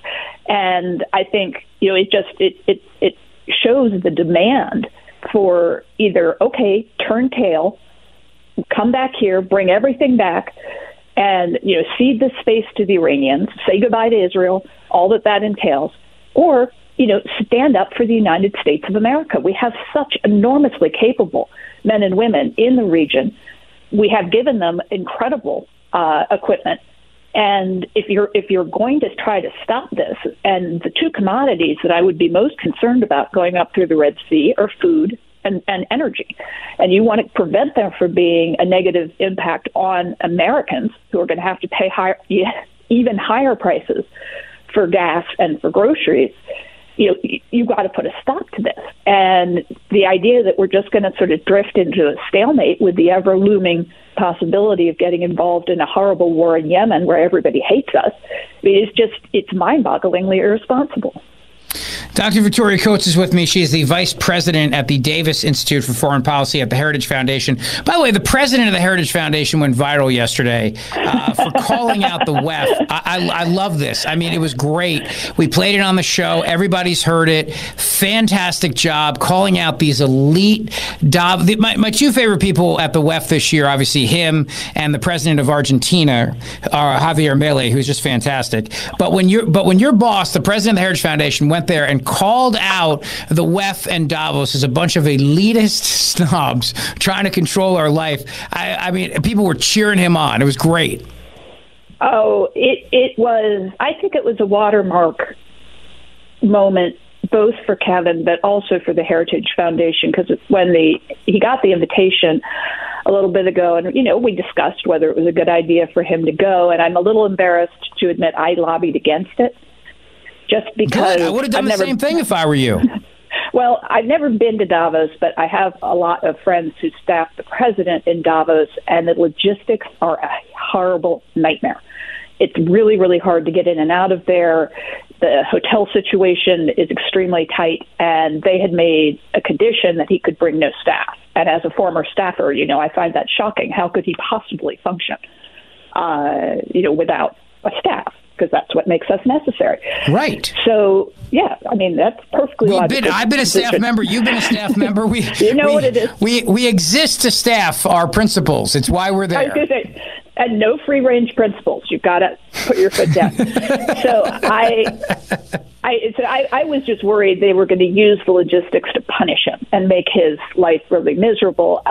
He decided he was old enough to make his own travel arrangements. and like Jimmy Carter carries his own bag. And I'm so glad he went. I mean, he hit it out of the park doing media. And then when we had the event yesterday morning, he just let him have it. And he did it with a smile on his face. He did it courteously. It wasn't personal. And, nobody rushed the stage or cut him off or anything. But boy, did that message get out that the American people are not in favor of this. And you all need to be prepared for a potential very significant change in Washington, D.C. next year. And you all know what that can look like. And so get ready, buckle up. And it was, I think, such a critical message coming from the right person at the right time. I agree. And I loved his point about science, and he brought up the biology issue about science as they're all lecturing us about science and, eating bugs. I also think, too, today Representative Scott Perry and a number of other Republicans put a bill in to defund Davos, saying, why are we paying for all these elites to go? Why are we paying for our people to go? I mean, is there any value to this thing anymore when we know that there's a global agenda? They want the United States to give up our sovereignty for this disease X, that they keep talking about. They want the United States to cede sovereignty when it comes to environmental policy. What really is the point other than for us to go there and play defense if it's a Republican president, or to go there as a Democrat president and go there and say, yeah, we're all in on giving up United States sovereignty? I mean, what is the point of this thing? There is none. And, it used to have a very high-level business function to it. And I was talking to a senior investment fund manager friend of mine today who wasn't there and has gone regularly in the past. And I asked him why, and he said that there's just no buzz about it anymore. It's literally something that's supposed to be a very high-end business engagement forum, which has become, as you just said, a kind of woke social program, globalism program. And, the true movers and shakers aren't doing business there. You do have people like Jamie Dimon, obviously a very important business figure in the United States, but he's not there to do a deal. He's there, to sort of participate in things. Now, to Jamie Dimon's credit, he actually pointed out a bunch of things like Trump was right on NATO. Yeah. And which was fantastic. But no, there's no point. We shouldn't be paying for all these private planes belching their emissions to be flying senior administration officials like John Kerry to Davos. It's ridiculous that is just wasteful taxpayer money being thrown after years of bad. So I strongly agree with Representative Perry in that effort. Prior to becoming the vice president of the Davis Institute for Foreign Policy at the Heritage Foundation, you were the national security advisor for President Trump, deputy secretary of energy. You've had all kinds of different very high-level titles. So I'll ask you this question with regards to energy. Do you think that when it comes to carbon offsets, is that not the biggest scam in the world? And do you think the mafia came up with this themselves, or was it somebody even a smarter person who was able to say, yeah, you want to burn private jet oil? Yeah, burn it, and we'll take your money, and we won't cut down trees we were going to not cut down anyway. I mean, it's such a scam. Well, just to clarify for the record, I was the deputy national security advisor and the senior policy advisor to the Secretary of Energy. So in my mind, you were the Secretary of Energy. I love Dan Briette, but in my mind, you were the guy. No, God forbid Dan's listening. He's going to get me. But no, carbon, these offsets are literally modern day indulgences. You are paying for your sins with money rather than with actual repentance and change of behavior. And so it's just, I think, exposes the utter rank hypocrisy of this movement that, yes, they're going to assume this great moral authority that they're saving the planet and we horrible Neanderthals are just hastening the demise, but yet they can't possibly give up any of their fossil-fueled comforts. And so they come up with this just ridiculous shell game to kind of wish it away and make it look like they're still virtuous while they belch away their emissions. And one of the things we're working on this year is an exposure at Heritage, is an exposure of this and the actual climate costs of the way the green movement is conducting itself, both through this kind of activity, through how environmentally damaging your favorite thing for the wind turbines are, all of this. It's the emperor definitely has no clothes on here, and we just need to not continue to allow them to impose these ridiculous structures on us in the name of climate.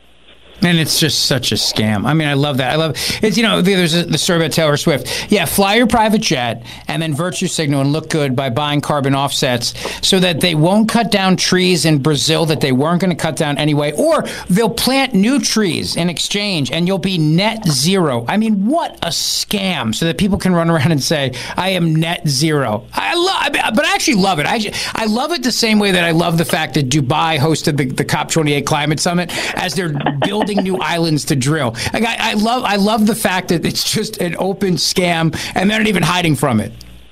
Well, and guess where it's going to be next year? It's going to be in Azerbaijan, one of the world's great oil and gas producers, because nobody else would take it. And, the conversation, I was at COP this year. I mean, just to see what was going on. And I wanted to be on an oil rig. Can we get COP28 to literally be on an oil rig in the Gulf or something like that? That would be fun. Well, we could definitely do it in Baku in Azerbaijan. You can see the oil rigs from the window of your hotel. They're just right there in the sea. And so, I think this is what's interesting about Baku, just along those lines, is their oil refinery capacity used to be called Black City because it was so dirty and was so polluting. And because the technology has advanced so far, and they've really embraced that, they now have rebuilt that as White City, and it's still in development, but it's going to be a wonderful new, modern, clean element to the cityscape. And so, that's kind of a monument to how you do this responsibly. Heaven knows I don't want Taylor Swift flying by a private plane. God forbid I were on it, and it would be such a disruption. I don't even know how she'd get through the airport. Imagine TSA. But so, that's ridiculous for someone like that, to propose that they should do that. And, Lord love her, she's certainly made plenty of money. And if she can afford it, then that's her business if that's what she chooses to do. And it's not anybody else's. Well said. Well said. All right, before I let you go, I got to bring in Henry for this one. And this is the big story of the day today. It's brought to you by Dr. Mike Veneria, veneriadental.com. And that's Owen Tippett. I mean, out of control. That score, right, Henry? Oh my electric. Gosh, yeah. And on a great goalie like Jake Ottinger, too. I mean, you just don't expect, Owen Tippett, of all people, to come out and give you a little spinorama into the backhand. But, man, what a goal. No, it was really magical, and they're having a hell of a run at it. What's I think the great Philadelphia story here is that he was what we got for Claude Giroux, for our wonderful captain, who had a number of shots like that in his career in Philadelphia. My best friend who works for the Flyers, she used to amuse her son by playing those for him. He now plays varsity hockey, not surprisingly. But Tippett, took some time. He was young, and it took some time to develop him. And to have him coming into his own as Giroux's successor here is really wonderful for the organization, which has meant so much to the city. I mean, if I had been telling you we said goodbye to the Eagles after one playoff game, and we're talking about how far, not only that the Flyers would make the playoffs, but how far are they going to go? That would have seemed a ridiculous conversation to be having 6 months ago, but that's where we are, and that's the magic of it. Are we talking Stanley Cup here, you two? At some point. I don't know if it's this year, but who knows? I wouldn't say this year because I just don't think they have the high-end scoring to do it, but, man, they have built a great foundation this year with their defense and their hustle. So, yeah, it's in the cards in the near future. I agree, and I'm a huge Danny Briere fan. I actually have my Danny Briere jersey from when he was a player here, so I've dusted that out, and I wear it to games. I think he's really just brought a wonderful, just innate hockey sense to the team. Well, Owen Tippett gave us what we all needed yesterday, some joy in a city that's so bummed out. I mean, we're so freaking bummed out. That goal was just amazing. Well, as always, we appreciate your time. We appreciate you always making time for us because you are in high demand, Dr. Victoria Coates. Appreciate it, my friend. Have a great weekend. Enjoy the snow. Of course. Take care, guys. Thanks for listening to the Zeoli Show podcast from Talk Radio 1210 WPHT and the Odyssey app. You know, I'm insulted by Tony's email today. I do try to check my email during the show as best as I possibly can. But Tony said, when did this become the whip? There's no way Rich would recognize Owen Tippett in a lineup. First of all, my son loves hockey. Patrick loves sports, so I love watching sports with my son. And right now there's nothing to watch because obviously the football games are not till this weekend. So I came in last night. He was watching the 2021 Chiefs versus Bills playoff game on the NFL Network. Great game. It was a great game. But I actually thought it was live for a second. So I was about to start tweeting out, like, go Chiefs. And I was like, whoa, hang on a second here. So then we switched over to the Flyers game. My son likes hockey. He does. And my wife, her family, you know, she's from the Adirondacks. That's all they do up there is drink beer and play hockey. There's nothing to do up there but that. You know what I mean? It's a frozen wasteland. And you play hockey, everybody there, when you're born, you're basically given a pair of skates. You know what I mean? So here's your skates, kid, and go play. So... Yeah, and I bet you could pick Owen Tippett out of a lineup just because he's a nice redhead. Yeah, I mean, plus he'd be in a Flyers uniform that has his last name on the back. Yeah, that would help too, yeah. I would just say turn around. Oh, you're Owen Tippett. Oh, man. Actually, of all the games, I'll tell you a little inside baseball trick here. Inside hockey trick, actually. Of all the games to go to, in my opinion, the easiest games to get to are Flyers games. Why is that? Well, because it's just less chaotic than going to an Eagles game is chaos, you know, with the tailgating and everything like that. There's not a lot of tailgating that goes on at Flyers games because it's freaking cold. That's fair. So, you know, and the games are usually at night. So, I don't know. It's just it just seems easier. Plus, I think it's easier for us to get tickets through Odyssey, quite frankly. Yeah, that's true. We certainly can't get Eagles tickets anymore. So No. You know. Well, so there's that. Also, to that point, like I also think that has to do with just how poorly the Flyers have played over the last decade or so. That's true. You know, there wasn't. I mean, every other year there was something to cheer about, but even then you kind of knew, like, this isn't very good. This team is worth cheering for. They play hard. They play tough. Play great defense. So, yeah, I don't know. Maybe the parking lots will start filling up some more for some tailgates soon enough.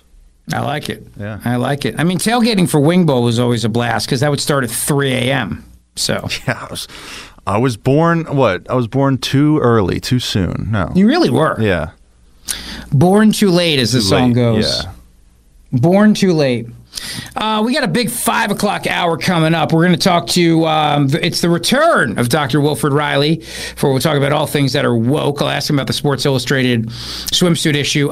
There's a whole big analysis of DEI at universities. I want to kind of go a little deep on this one with you because when you find out some of the salaries they are paying people at these colleges and universities for this DEI nonsense, it's going to blow your mind. So I'm going to share some of that with you. And of course, we'll look at New Hampshire, we'll look at Iowa, we'll look at the state of the race and everything that's going on there as we get closer and closer to the New Hampshire primary, which is Tuesday.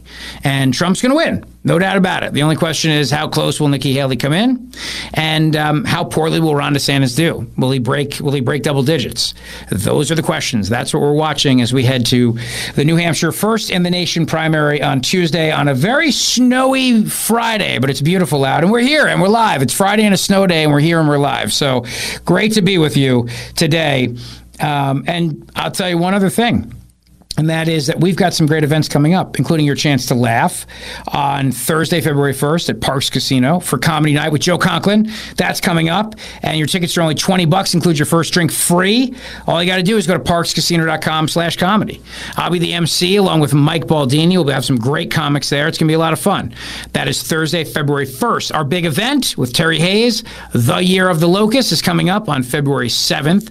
Get your tickets today by going to 1210wpht.com. Before that sells out, we got a lot of great opportunities to hang out together in the next coming weeks. But don't wait because these tickets will sell out, all right? 30 minutes of nonstop talk coming up for you straight ahead. Don't go away. Rich Zeoli, weekday afternoons 3 to 7. Talk Radio 1210, WPHT, and on the free Odyssey app. WPHT, HD, WOGL HD3 Philadelphia. From the Cherry Hill Volvo Studios, where relationships matter. Always live on the free Odyssey app. The revolution will be broadcast. This is the next generation of talk. Now, this is The Drive at 5. 30 minutes of non-stop talk with Rich Zeoli. So if you're tired of comparing Trump to Hitler, are there other evil despots you could use? Of course there are. We've got a list for you. Sports Illustrated is done. Was it because of the transgender issue? And Tim Scott is going to endorse Donald Trump tonight for president of the United States of America. He just teased that big announcement. He'll be doing it tonight at a Trump rally. Welcome back to the show. Glad you're here. It is a snowy Friday. 855-839-1210 on Twitter at Rich Zeoli. But let me welcome to the show his triumphant return. We're so happy to have him back. The author of Lies My Liberal Teacher Told Me, which is coming out very, very soon and available for pre-order today. Dr. Wilfred Reilly. Hello, Doc. How are you? Doing well. Good to be back on the show. Good to have you back. I know you're a busy guy. You're in high demand, and there's a lot going on. And I know you've been busy reading the Sports Illustrated swimsuit edition, so I can't blame you for not being available. Yeah, well, I actually did look at the last Sports Illustrated swimsuit edition, and it's not hard to see why the magazine went bankrupt. I mean, that was actually part of what caused the collapse. I think there were two things. The first was just the brand model. So, like, the last swimsuit edition featured a guy or a trans woman, quote unquote, on the cover, Kim Petras. The other model that they chose to go with is a quote unquote plus size model who actually is a very attractive woman, but who weighs about 240 pounds.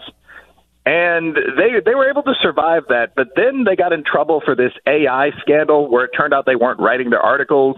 They were having kind of the junior reporters go to Chat GPT and say, baseball player, inspiring story, give me 2 pages. And this was apparently about half their content. And I think people, there just wasn't a base for it anymore. Sports Center is having the same problem, but Sports Illustrated, as I understand, is done. They fired the entire staff. Yeah, they fired the entire staff. The people that own the brand have taken the brand back. They said they're going to relaunch it and try to get back to their base. I don't know if it's even possible at this point. But look, I mean, putting a transgender woman, a biological male, on the cover of a swimsuit edition bothers me because there were 28 women they chose for that, 28 individuals. One of whom was a biological male.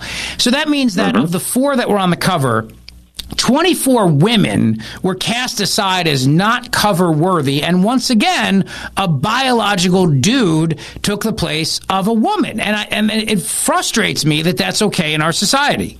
Yeah, I mean, I think on the one hand, it's offensive. Sure, like if so, there are levels to this. Like if I were a woman and if I were a swimsuit model, and I were beaten out by a guy for a modeling gig, I'd be more than a little bit offended by that, I think. That's part of it. Part 2, though, I think is just the level of virtue signaling that became really common for a while. So, like, this isn't the first the first male to win Woman of the Year. I mean, like, the classic example was Caitlyn Jenner, who went to the ESPYs and was voted, at a major award show, the best and most heroic woman in the country. And that became like a Chappelle Show joke.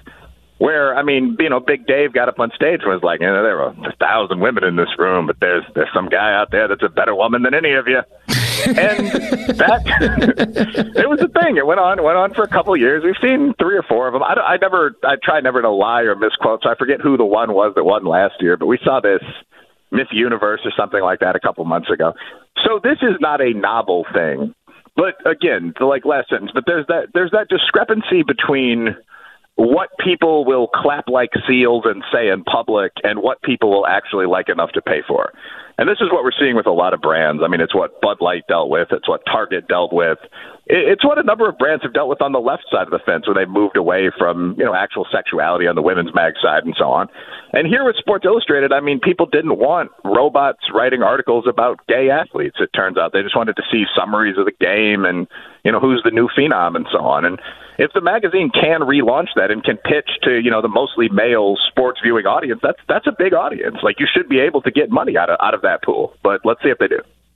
Now, I saw, Unilever came out recently and said, all right, all this emphasis for companies on ESG scores and social purposes and everything, that can't be our focus anymore. Our focus has to actually be making money. I mean, I know that's shocking for a CEO to say in this day and age. Do you think companies are finally catching on that the ESG stuff, the DEI stuff, it's not a profitable way to go for them?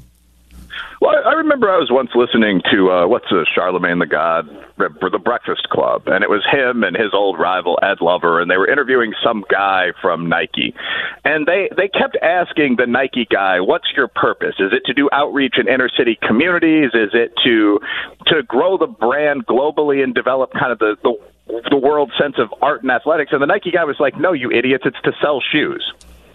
And I remember laughing out loud when the guy said that. It was just this like average sized Caucasian guy, brown hair and a pinstripe. The dude was just sort of saying what he did. Like, we don't hate anybody, but our business is to move athletic shoes. Yeah. So no, like when you're in the business world where we've both been, I mean, you have to have a core model. So if you sell shoes, everything has to get back to how many shoes do you sell?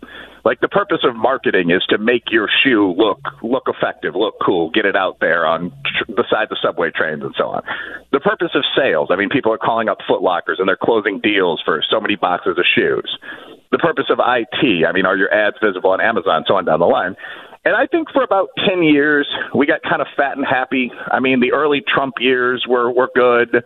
I'm on the right, but the later Obama years weren't bad. We had some spare money to spend on all this other stuff. So we got into, ESG is environmental social governance. So companies started scoring themselves about 5% of what influences their stock price, about 5% of what the index funds were doing, was how many trees the brand was planting and this kind of thing. Like Greta Thunberg was giving corporate advice, was being flown out on jets to do this. And at a certain point, that just doesn't matter. Like, you can get rid of everything, DEI, SEL, ESG. It's not going to affect your bottom line at all, and people are realizing that. Let me ask you another question, Dr. Wilfred Reilly. We often hear Trump compared to Hitler quite a bit, and it's kind of cliche. I mean, there's an old South Park joke, I think, where everything comes back to Hitler, basically. So the Daily Wire has a piece today. If you're tired of comparing your political enemies to Hitler, here are 4 more evil despots worth mentioning, part 2. And they bring up some other people in there. So I'd like to ask you, I mean, if you would like to give people some other names that they could use in the course of their political discourse to bring up tyrants. I always go to Mussolini, my people, Italian. Yeah. You know what I mean? I'm a little partial to that one. Got any other suggestions for us? Well, yeah, you actually stole the obvious one from me. I mean, if you're going to compare, so first of all, comparing people to Hitler is the ultimate midwit move. Because it sort of means, like, people used to say the Bible is the one positive book. Like, for a lot of people online, Mein Kampf is the one negative book. So someone will say something like, in war, I would defeat my enemies. And someone will immediately chime in and say, sounds like something Hitler would have said. And, the obvious context is it's also something Ramesses would have said, you idiot, or Stonewall Jackson, or any other impressive man throughout history, Malcolm X. Because it's something everyone thinks in competition. So, I mean, Hitler is kind of the ultimate midwit evil guy. Like, there's sort of a what would Hitler do vibe when people criticize bad leaders.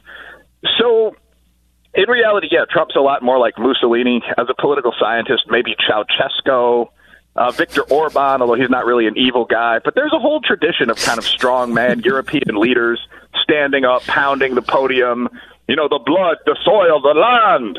A lot of them weren't Nazis or close. And that Trump tradition, like the proud guy with the 2 long ties shouting. Hitler, no similarity to Trump.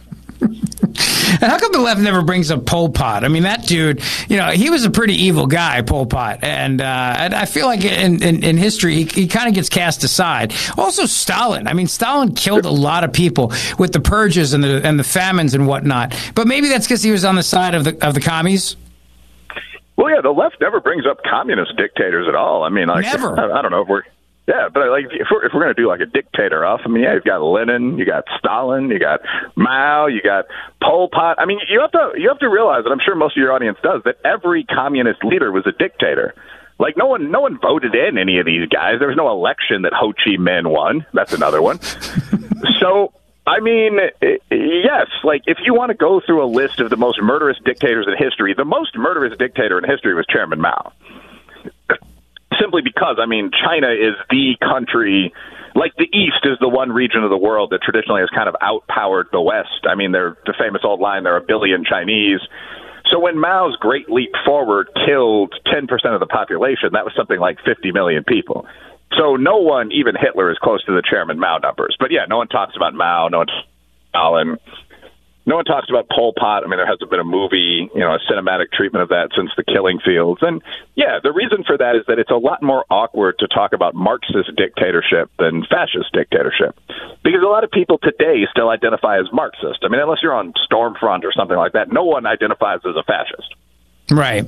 And yet, even though their ideas are not that far off, I mean, about, one powerful government that controls everything. And I mean, the ideas are not that far off in terms of authoritarianism, yet somehow everybody assumes that Hitler's on the right, Mussolini's on the right, and these other guys are on the left. I mean, I just remember the political spectrum. I mean, obviously you're a political science professor, but I remember learning about the political spectrum theory and how eventually the extremes kind of come together. The line doubles over and connects. Because as far you go extreme on either side, eventually you're operating in the same way. You've got eco-terrorists and you've got the crazy militia guy blowing up a building. I mean, you're not that far off once you connect the crazies.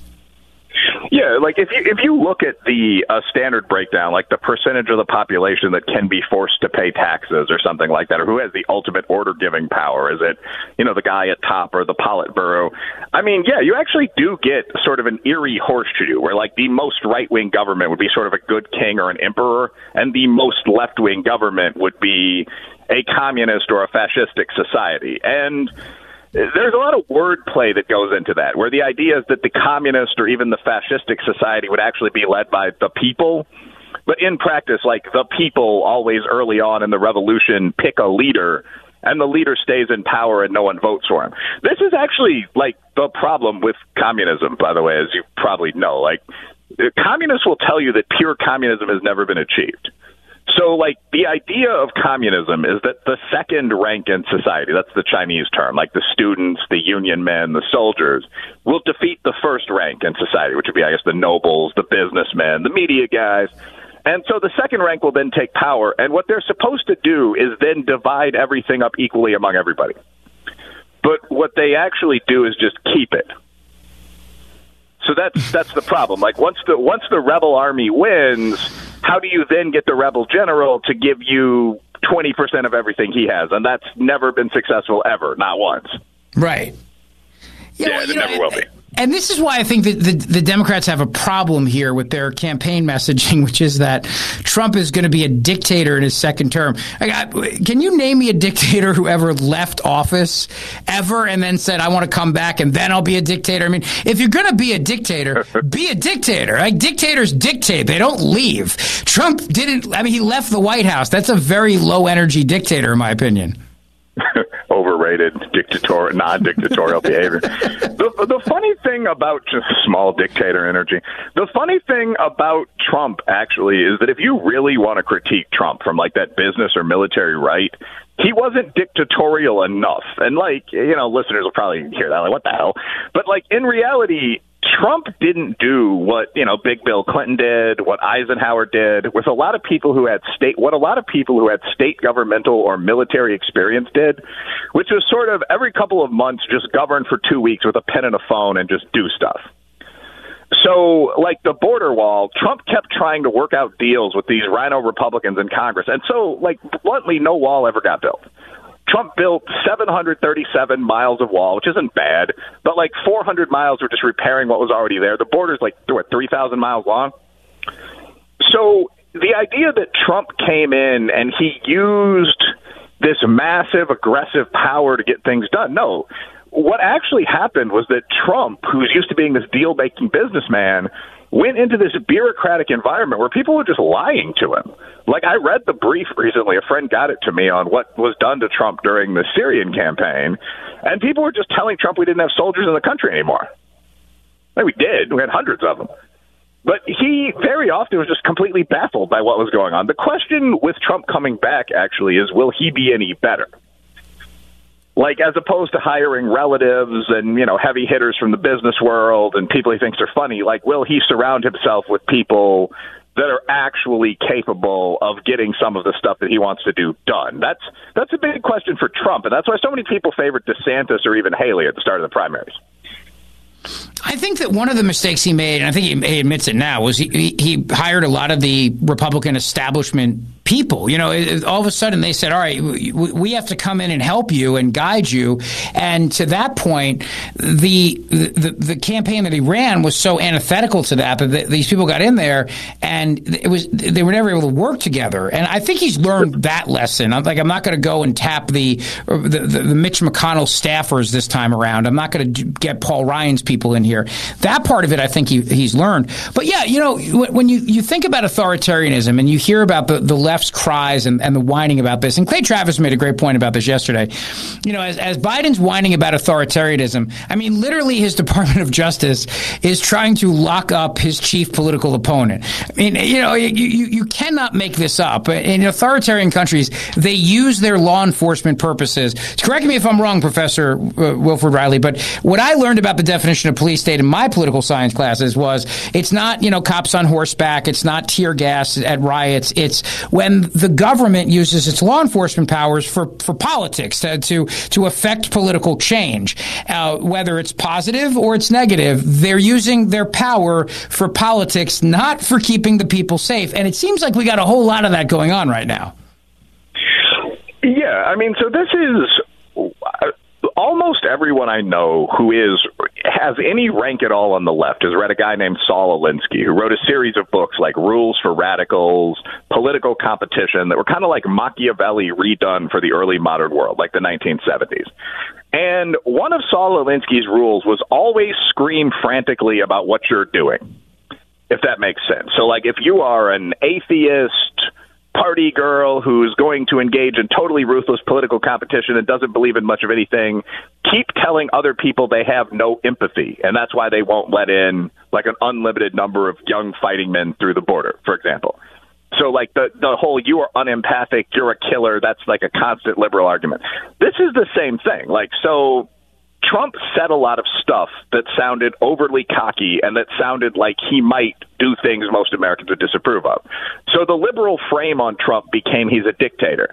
The reality is that because they could then argue they were fighting a dictator, the equally ruthless people on the Democratic side of the aisle did a whole bunch of stuff that's dictatorial or borders on it. So, yeah, I mean, like the opposition party candidate is facing 91 felony charges right now. And, like, so he did some of that stuff. Like, he had those documents in his bathroom, But the large majority of this stuff, speaking as a pretty competent lawyer, seems like total crap. I mean, like, the New York case is the extension of a state campaign finance misdemeanor past the statute of limitations, because they're different federal and state statutes of limitations, kind of into the federal arena. And the initial source of that was that Trump allegedly paid a porn star to say they didn't have sex. Like, these are the kind of charges that Trump is facing. Like, in Atlanta, Fannie Willis, who allegedly used to date Gucci Mane, by the way, but Fannie Willis paid her boyfriend, her married boyfriend, to investigate Donald Trump and then bring a whole series of charges against him. And there's now kind of a secondary investigation into Willis and whether these charges are legitimate. Like, this is the kind of stuff that's being raised against Trump. And, yeah, it's impossible to deny that this is political. The question is, will it work? Yeah. Yeah, no, I mean, that's exactly right. Like, it's so political, it's so glaringly obvious. The whole thing with Fannie Willis is hysterical. I mean, this cat's making $650,000 a year, but he has no business being a prosecutor on a case to bring down the former president of the United States. He was like a municipal judge dealing with parking tickets, and that's an amazing part of this as well. And then, of course, in the federal level, you have Jack Smith, who is the special prosecutor, who's relentlessly going after Trump, and the ballots now in Colorado, of course, saying he can't be on the ballot. I mean, when you've got guys like David Axelrod coming out and saying, as a Democrat, this is bad. All you're doing is helping Trump and making people upset that you're taking away choices. You have to stop doing this. When you've got Jamie Dimon coming out there and saying, hey, stop calling Trump supporters, Nazis and everything else. I mean, at some point, you gotta wonder if they're looking at their message imagine thinking to themselves, man, we just have nothing here, because they can't really talk about Biden's economy. They don't want to talk about the state of the world because it's a mess. The border's a freaking wide open disaster. So, I mean, from a messaging perspective, they are just in deep trouble, I think.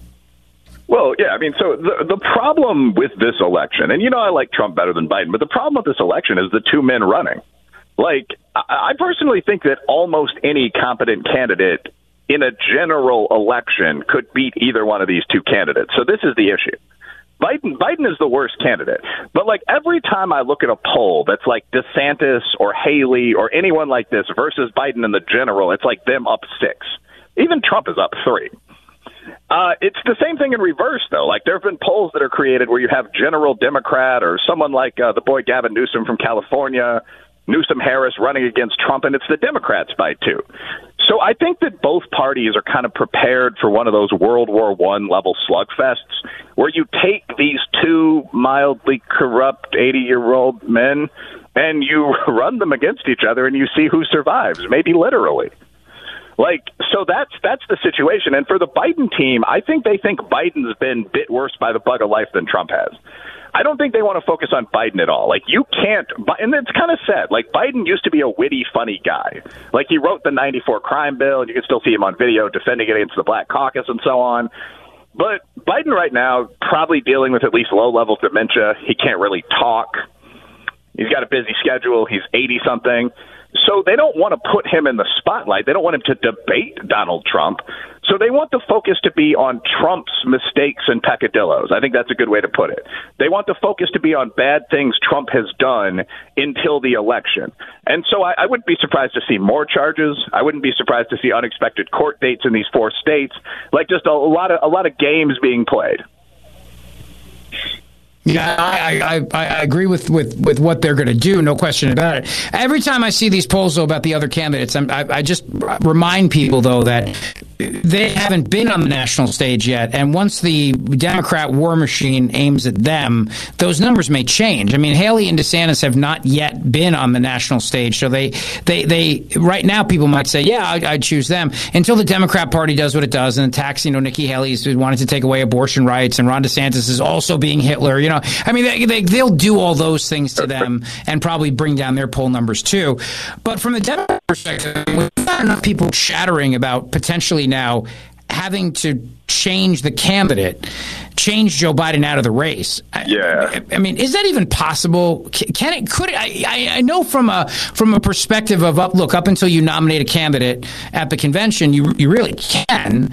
I mean, it seems like they are flirting names. You mentioned Gavin Newsom. There's a story about Michelle Obama. She's saying all these things on podcasts. I mean, would you be surprised if they were to do a switcheroo here? No, I mean, so I was just pretty harsh on Trump there, but I mean, let's be real about this with Biden. Like, it's an entirely different level with Biden. Biden is, you might correct me, 83? He's like not 183 something. Yeah. Yeah, he was around. He used to play football against the Iroquois in high school. But I mean, he's just not.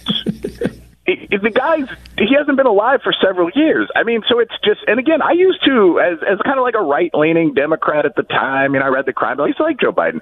Joe Biden is a guy who ran for president. This is one of the problems with the whole, it's my turn idea in politics, by the way. There are times, like maybe with DeSantis, when this makes some sense. But there also are times where you have these geriatrics like Hillary Clinton and Joe Biden saying, no, I'm up next, when you have a whole roster of younger candidates, like, for example, Newsom. But, I mean, Joe Biden was a guy who ran for president multiple times in the 90s. He was derailed by silly stuff like plagiarism scandals. Now he's back. He's 85. He's got dementia, from my perception. So what do you do with him? No, I wouldn't be surprised to see a switcheroo.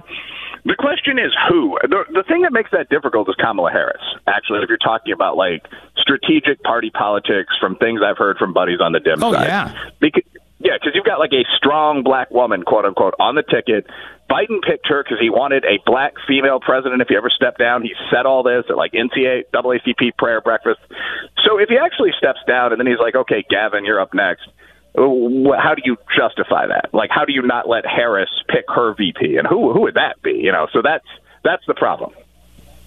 And she's even worse than Biden. I mean, she's even more unpopular than he is. But yeah, to your point, I mean, how does the Democrat Party shove aside the first black female vice president for another white dude? And which, by the way, they did in the 2020 primary. I mean, they shoved Kamala Harris aside for an old white dude. So, I mean, I wouldn't put anything past them. But that's the only reason why I think the Michelle Obama thing has legs, because obviously she's also a black woman. So they could, maybe satisfy people in that sense. But yeah, no, I think if it wasn't Kamala Harris as the VP, I think Biden would have been gone. And then I guess the other question then becomes, do they use the leverage? Do they use Hunter as leverage against him? Give your son a pardon, make all this go away. And then, of course, you can't actually, run for re-election if you've just pardoned your son. You got to put your family first, blah, blah, blah. Maybe. I mean, I think one of the reasons we're seeing so much about the Hunter Biden thing, one of the reasons we're seeing so much Democratic corruption is that it's unavoidable. So, I mean, a general rule would be like, black on white crime gets about a fifth as much airtime as white on black crime. It's the same thing here. Like, Democratic corruption gets about a fourth as much airtime as Republican corruption. But with stuff like Fani Willis, when she's like sleeping with one of the judges and prosecutors involved in a case that involves the president, like, you can't really totally downplay it. Same thing with Hunter Biden. But one of the reasons the Hunter Biden case is getting so much coverage, I think, is that it's now okay to make fun of Joe Biden. You see the same thing with kind of late night TV like Jimmy Kimmel, where for the entire Obama administration and the first year and a half of the Joe Biden administration, there was actually a moratorium on criticizing the president that people in Hollywood have talked about. Why did that end? I think one reason is that so many people see that Biden's not functional. Not only can you not ignore that, it also means that they want someone to replace him. So, yeah, the Hunter thing would be one strategy to get him out of there. But again, you have to, the chess move would be, how do you get Joe Biden out in a way that also gets Kamala Harris out? That's what you'd have to do if you want an effective ticket that's like Gavin Newsom and Michelle Obama as VP. Yeah, well, listen, very well said. All right, my friend, always a pleasure. Great having you back on the show, Dr. Wilfred Reilly. The book, Lies My Liberal Teacher Told Me, it's available for pre-order now, so pre-order it. We're going to do a big book event together when it's ready to come out. Have a great weekend, my friend. Thank you. You too. Good talking to you again. Bye. The Zeoli Show on your schedule from Talk Radio 1210 WPHT in the free Odyssey app. A beachfront home in Naples with panoramic views of the Gulf asks for $39.5 million. A South Florida home with a coveted waterfront location has come up for sale for $40 million. That's strange because Mar-a-Lago was valued at what, $9 million or something, according to the government, as they went after Donald Trump. Welcome back to the show. Glad you are here today. It is a snow day, and what a show we're having today, huh? Thanks for being here. A lot to chat about. Part of the reason I always say I love talk radio is we can go in depth on topics. We can go in depth, and no doubt about that. Will Tucker become Donald Trump's VP? I don't know. New York Post has a story today. Tucker Carlson is certainly a contender to be Trump's VP pick, according to Donald Trump Jr. That clearly would be on the table, Don Jr. said when asked on Newsmax Thursday if the former president was serious about Tucker Carlson as a possible vice president if he wins the 2024 election. I mean, they're very friendly. I think they agree on virtually all of these things. He told Rob Finnerty on Wake Up America. They certainly agree on stopping the never-ending wars. And so I would love that to happen. That would certainly be a contender. I like Tucker a lot. I guess I would say, I think he's got a lot of great common sense. That's what Trump had said about Tucker in the past. I don't see it. I just don't see it happening. I'm not saying it won't. I'm just saying I don't see it happening. I don't see it. That is the top story of the day today, brought to you by our buddy Dr. Mike Veneria, veneriadental.com. for all your beautiful dental care needs, and you do absolutely need to see him for a great, great smile. Now, Biden is again ignoring the United States Supreme Court once again, and he's bribing people by giving them out your money as he cancels another $74,000 in student loans. On Friday, the Biden administration announced they were canceling the loans of another 74,000 student loan borrowers, hiking the total number of people who've gotten their debt canceled to over 3.7 million Americans. Hey, a lot of those people are in Pennsylvania. And you know how that works, right? It's like, hey, how you doing? You want some money? How about a little money to pay off your student loans? Yeah, no problem. Just don't forget who gave it to you. That will be us. That will be us, the Democrats. That's right. The Biden administration has been ignoring the United States Supreme Court, which struck down Biden's student loan relief plan last June because it had not been approved by Congress. The Supreme Court's 6-3 decision resulted from the 6 conservative justices voting to strike down the plan, while the 3 leftist justices opposed them. The Biden administration incited the 2003 Higher Education Relief Opportunities for Students Act to buttress its argument in favor of the student loans. As it stated, the loans were permitted in case of a national emergency, but Chief Justice John Roberts said the 2003 act was clearly before a department secretary excuse me, let me rephrase that. Chief Justice John Roberts said the 2003 act was clearly before a department secretary can unilaterally alter large sections of the American economy. And that is only something Congress can do. A cabinet secretary cannot. Joe Biden said, my administration was able to deliver relief to these borrowers and millions more because of the fixes we made to the broken student loan programs. And he'd say to me, Joey, my dad always said to me, Joey, when you got student loan debt, you got to make sure the taxpayers pay them off. In the wake of the Supreme Court's decision on our student debt relief plan, we are continuing to pursue an alternative path to deliver student debt relief to as many borrowers as possible, as quickly as possible. And a lot of those people live in Pennsylvania, swing state of Pennsylvania, because, of course, as you know, you got to win PA. All roads run through Pennsylvania, no doubt about it. So he's doing that. Meanwhile, state schools could give thousands of students full rides if they disclose their DEI departments. If they closed their DEI departments. This is the actual cost of the DEI departments. Spreading angry ideology is good work if you can get it. Turns out, at public universities nationwide, diversity, equity, and inclusion officials make huge sums while spending even more pushing division and discrimination on students and faculty alike. They claim they're promoting disenfranchised groups, but they're wasting money that would be better spent giving a broader range of students a high-quality education. See, in other words, instead of Joe Biden having to pay off all the student loan debt, and instead of people like America's mother-in-law screaming about how college should be free, you actually could give students a free ride if you just killed DEI. So there's a new report out, and the author of that report, the report was reviewed by Liesl Crocker at the New York Post. And the report focused on red and purple states since they are most likely to have the political will to reform higher education. While DEI bureaucracies, DEI, diversity, inclusion, and equity, are generally largest at universities in blue states, like $25 million the University of California, Berkeley spends on 400 DEI staff members, there's no chance that people like Gavin the Hair Newsom are going to roll that back. No chance whatsoever. Blue states would probably allocate even more money towards DEI, not less. DEI spending at state schools is in the hundreds of millions of dollars a year. A year! Now think about that. The left screams college should be free because they want the indoctrination camp. The left screams that nobody should have student loan debt. The left screams that everybody who has student loan debt should get those student loans canceled. Meanwhile, hundreds of millions of dollars a year are being spent at state schools, DEI. It's conceivable that America's roughly 1,600 public colleges and universities are spending more than $1 billion a year on DEI. Each institution would have to spend just $625,000 a year. Now, like the University of Alabama drops $2 million a year on salaries for DEI staff. It's good money if you can get it. Georgia Tech pays $6.7 million a year. These staff spend additional money running DEI programs and departments. In South Carolina, Clemson University spends $2.5 million on DEI programs, while the University of South Carolina spends $1.7 million. Oh, Nikki, did you not fix that when you were governor, Nikki? Nikki.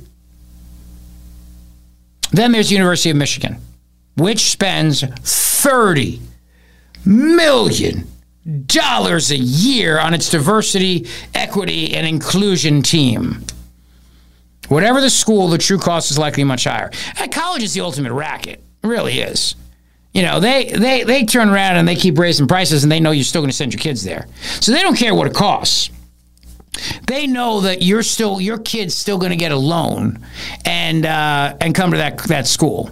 So basically, what they do is they turn around and they go like, "Hey, we're gonna say admission is $90,000 a year, $90,000 a year, all right? And you're gonna pay that because if you don't want to come here, somebody else will." And then you turn around and go, "Okay." And it's the ultimate form of the mafia, basically. Because the government turns around, because they're on it too, they go, "Don't worry about it. We got your back. We're going to give you a loan for that $90,000 a year. Don't worry. It's all good." So the colleges spend more money on this kind of crap, knowing that they can raise their prices and the marketplace is not going to react because it's not a real marketplace. The government, whatever the cost is, will make sure there are loans to pay for it. And then when those loans come due, they're going to turn around and go, "You know what? On second thought, we think it's better if you don't have to pay these loans. I mean, after all, as long as you vote Democrat, as long as you're a good Democrat little voter, we're going to make you okay." Schools often report salaries for DEI staff, but not the cost of the projects they run or vice versa. Regardless, DEI administrators are extremely well paid. Virginia's top diversity official makes $391,000 a year. While at UVA, the head DEI honcho makes $375,000. Does that not want to make you bury your head in snow? Virginia Tech's top diversity officer makes $391,000. The University of Virginia's head DEI honcho makes nearly $375,000. I had to read it again just to make sure I wasn't wrong. From Alabama to Kentucky to Louisiana to Ohio to Utah and beyond, DEI administrators routinely make more than $200,000. The National Association of Diversity Officers in Higher Education brags that 84% of DEI officials make at least $100,000, while more than a third are pulling in $200,000 plus. What the hell are we doing wrong? Not that I could get that job as a white dude, but you know what I mean. A 2021 survey found the average public university employs 45 DEI staff. That fact alone indicates such schools are likely spending millions of dollars a year on politicized personnel. So at the same time they go, "Oh, college should be free." At the same time they go, "Oh, you shouldn't have any student loan debt." The salary of Virginia Tech's top diversity official alone would fund nearly 13 full-ride scholarships based on in-state tuition rates. At Utah State University, getting rid of the DEI czar would pay for 14 and a half full rides. Utah? Why does Utah have a DEI? Come on, man. If the salaries and funding for all DEI staff and programs at all public universities were spent on scholarships, huge numbers of students could benefit. At the University of Michigan, 241 DEI staff are hawking resources that could pave the way for more than 1,700 students. With so much money at stake, universities could focus on giving more students a better education at an affordable price, but they like DEI. You know why they like DEI so much? You know why? They like it because it's the indoctrination that they all want. They love it.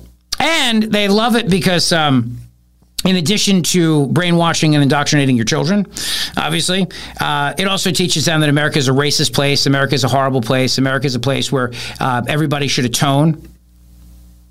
Let me give you an example. Over at the hideous place, The View, and I'm not going to hurt you with a lot of audio from this. I'm not going to hurt you, but there's a woman on The View named Sarah Haynes. Sarah Haynes was having this little chit-chat and says, and she's white, obviously, it's important to make white kids feel bad in history class. It's important to make them feel bad in history class. Take a listen. Because what is supposed to be the very foundation of this country is that we are all equal. But what happens is when you've had privilege for so long, equality feels a lot like oppression. Right. You know, what the hell? What does that even mean? What does that even mean? You've had privilege for so long. What? Huh? How about the privilege of making millions of dollars being a host on The View? How about that privilege? How about View host salary privilege? I think that's a nice privilege. Or how about the privilege of being a DEI officer at one of these schools around America? How about that privilege? Where you are privileged enough to be able to make hundreds of thousands of dollars a year telling everybody America is a racist, horrible place. And you're most likely a person of color and most likely a person who would qualify under all the DEI initiatives. So you sit there and make hundreds of thousands of dollars telling everybody what a horrible place America is. Let's keep going here. Yes, clap away, SEALs. There's more to it than that. Look, I think what it is that Black history and other things, banning books, has been weaponized for political purposes to drive people to the polls. There are no book bans. Because my poor little white kid is feeling bad because he's learning about slavery. That's ridiculous. Learning about history should not make anybody feel bad. We learn about history. It should make you feel bad. No, but it's important that it makes you feel bad. I don't think it should make you feel bad. Whoa. It should make you feel bad. Only if you're a Democrat. They were the party of slavery. And all 5 of these idiots on The View, they're all Democrats. Even Elisa Farah, whatever her name is, who was a Republican, she's Democrat. Come on. So they're all Democrats. How about you just say you should feel bad if you're a Democrat? This is the Democrat Party is the party of slavery. You should feel bad. They won't say that, though, of course. So Sarah Haynes, with her white guilt, turns around and goes, no, it should make you feel bad. Why? None of the people learning about history did anything wrong. Why should my kids feel bad? They didn't do anything. Why should my kids feel guilty for something they didn't do? My kids didn't own slaves. My kids did. First of all, my children had nothing to do with any of this. Why should they feel bad learning about the history of America? Oh, because they should, because that's the only way to perpetuate the narrative that America is a place that's horrible, built on white supremacy, and we must achieve equity and knock down privilege by destroying capitalism and having a socialist utopia. That's why they have to feel bad.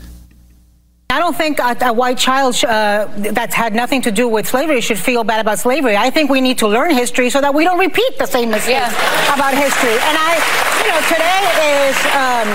today is MLK Day. And what's happening around this country with Black history, with banning books, is absolutely insane. And you've got, in the Republican primary right now, you've got Ron DeSantis. Nobody is banning books. Go ahead. To argue there is a positive side to slavery.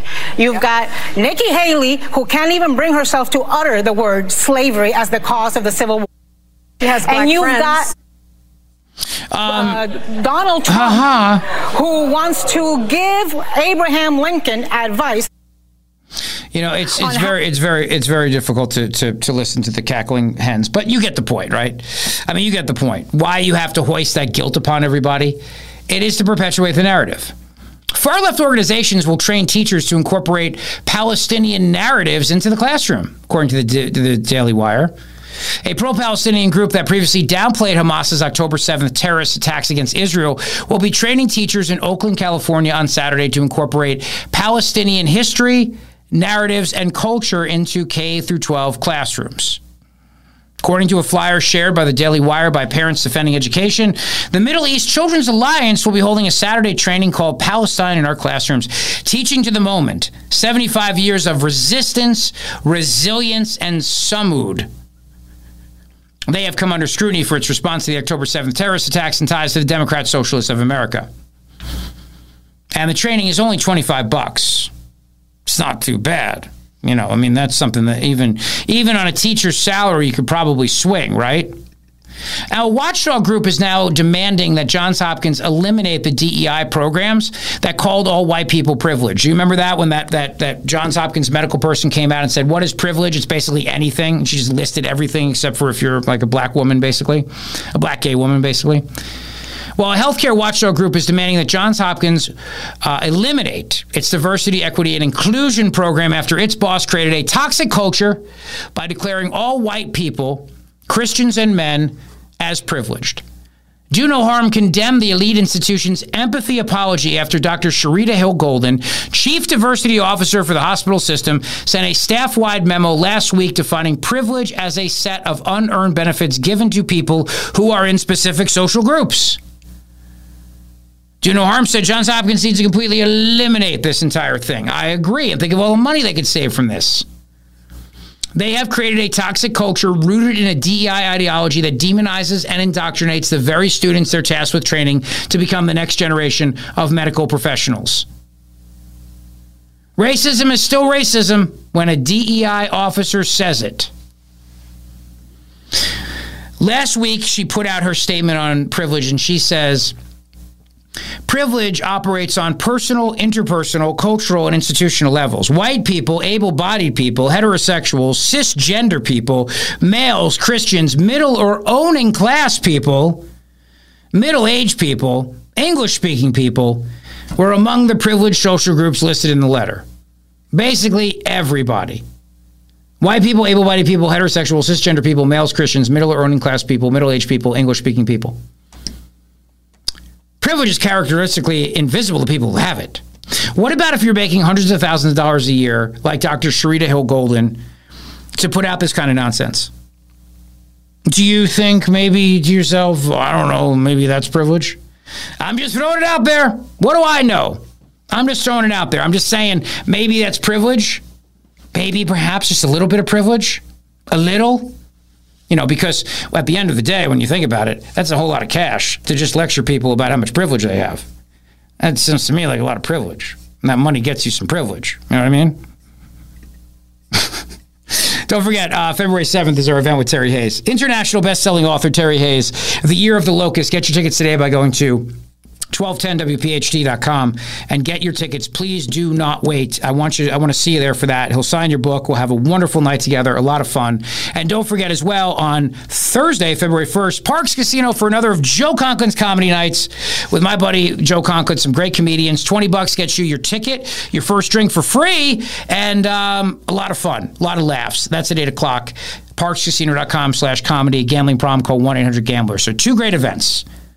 And they're both quite affordable. Comedy night and then our book event with Terry Hayes. I'm really excited for Terry Hayes, too, because as I've been reading his book, to understand what these denied area access CIAs go through, and the threat of Iran and still radical Islamic terrorism, it's still out there. It has not gone away.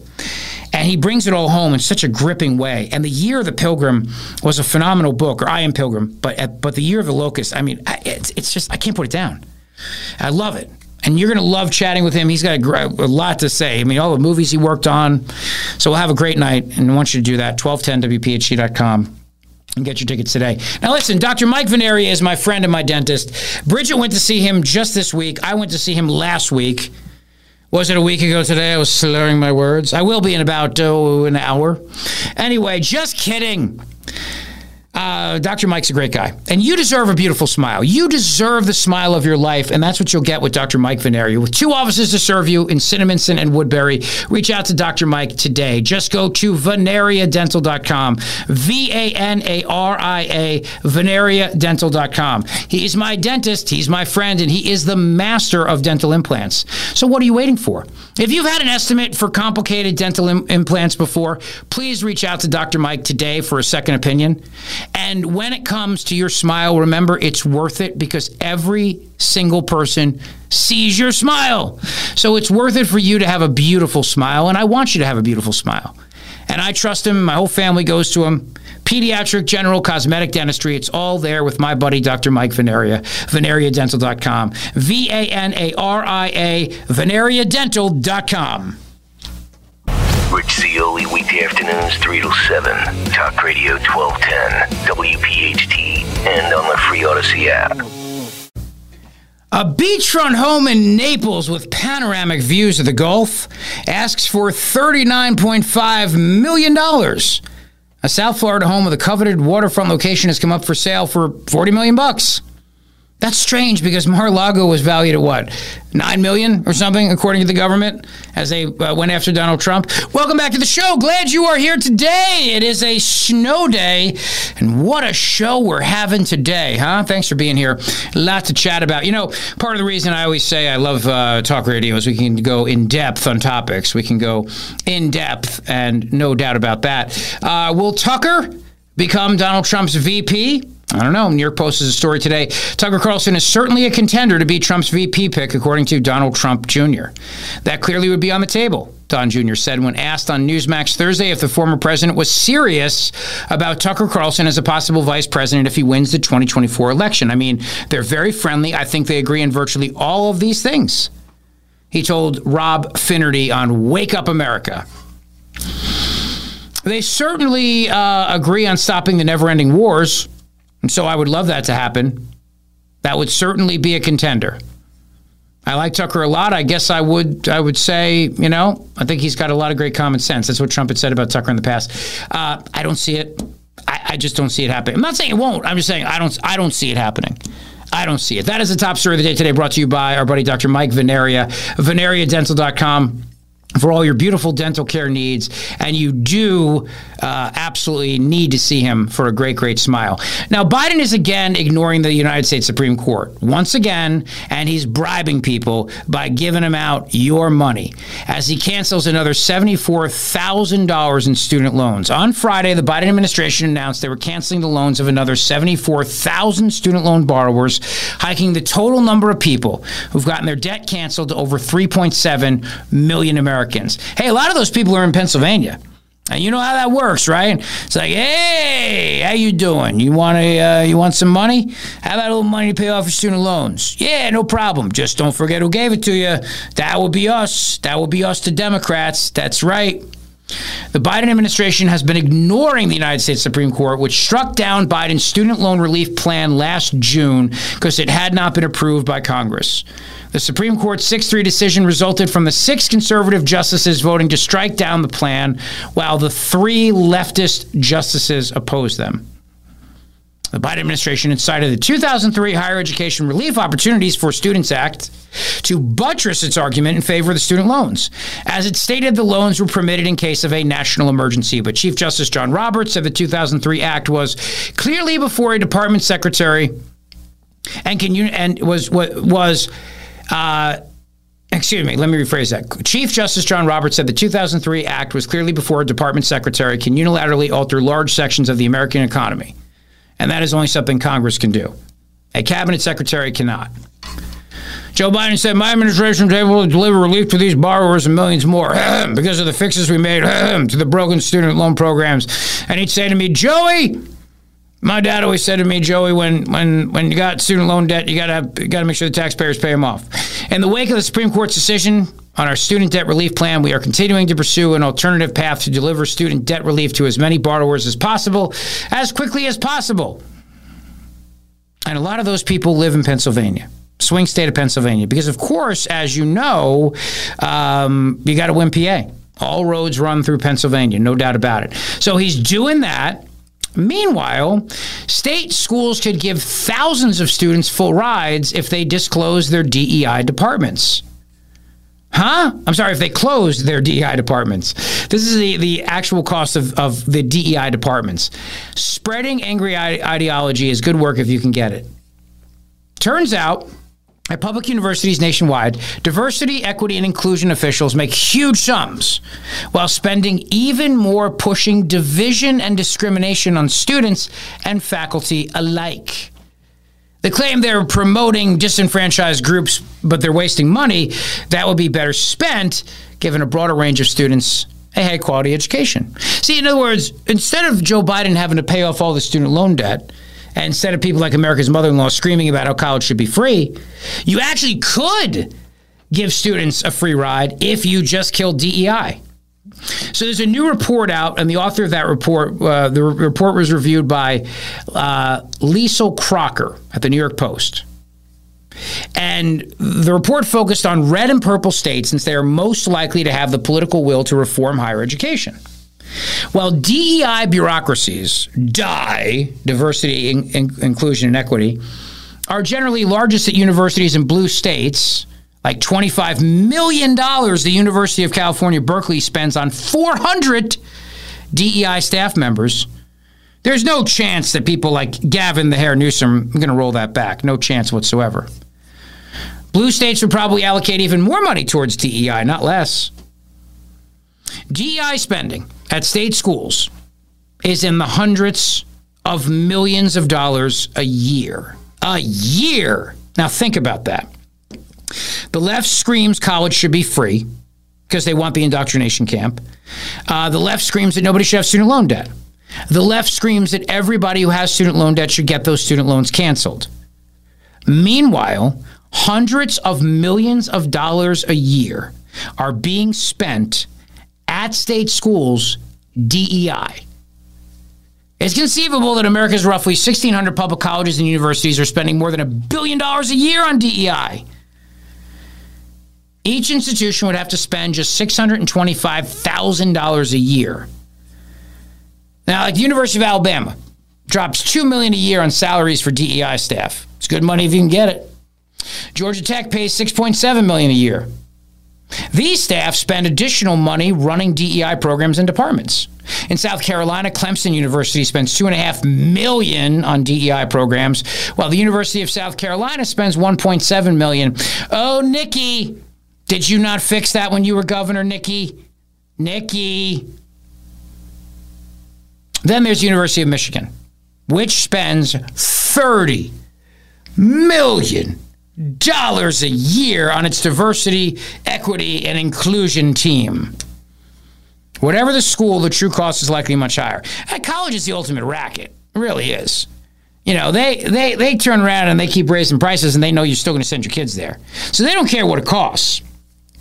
They know that your kid's still going to get a loan and come to that school.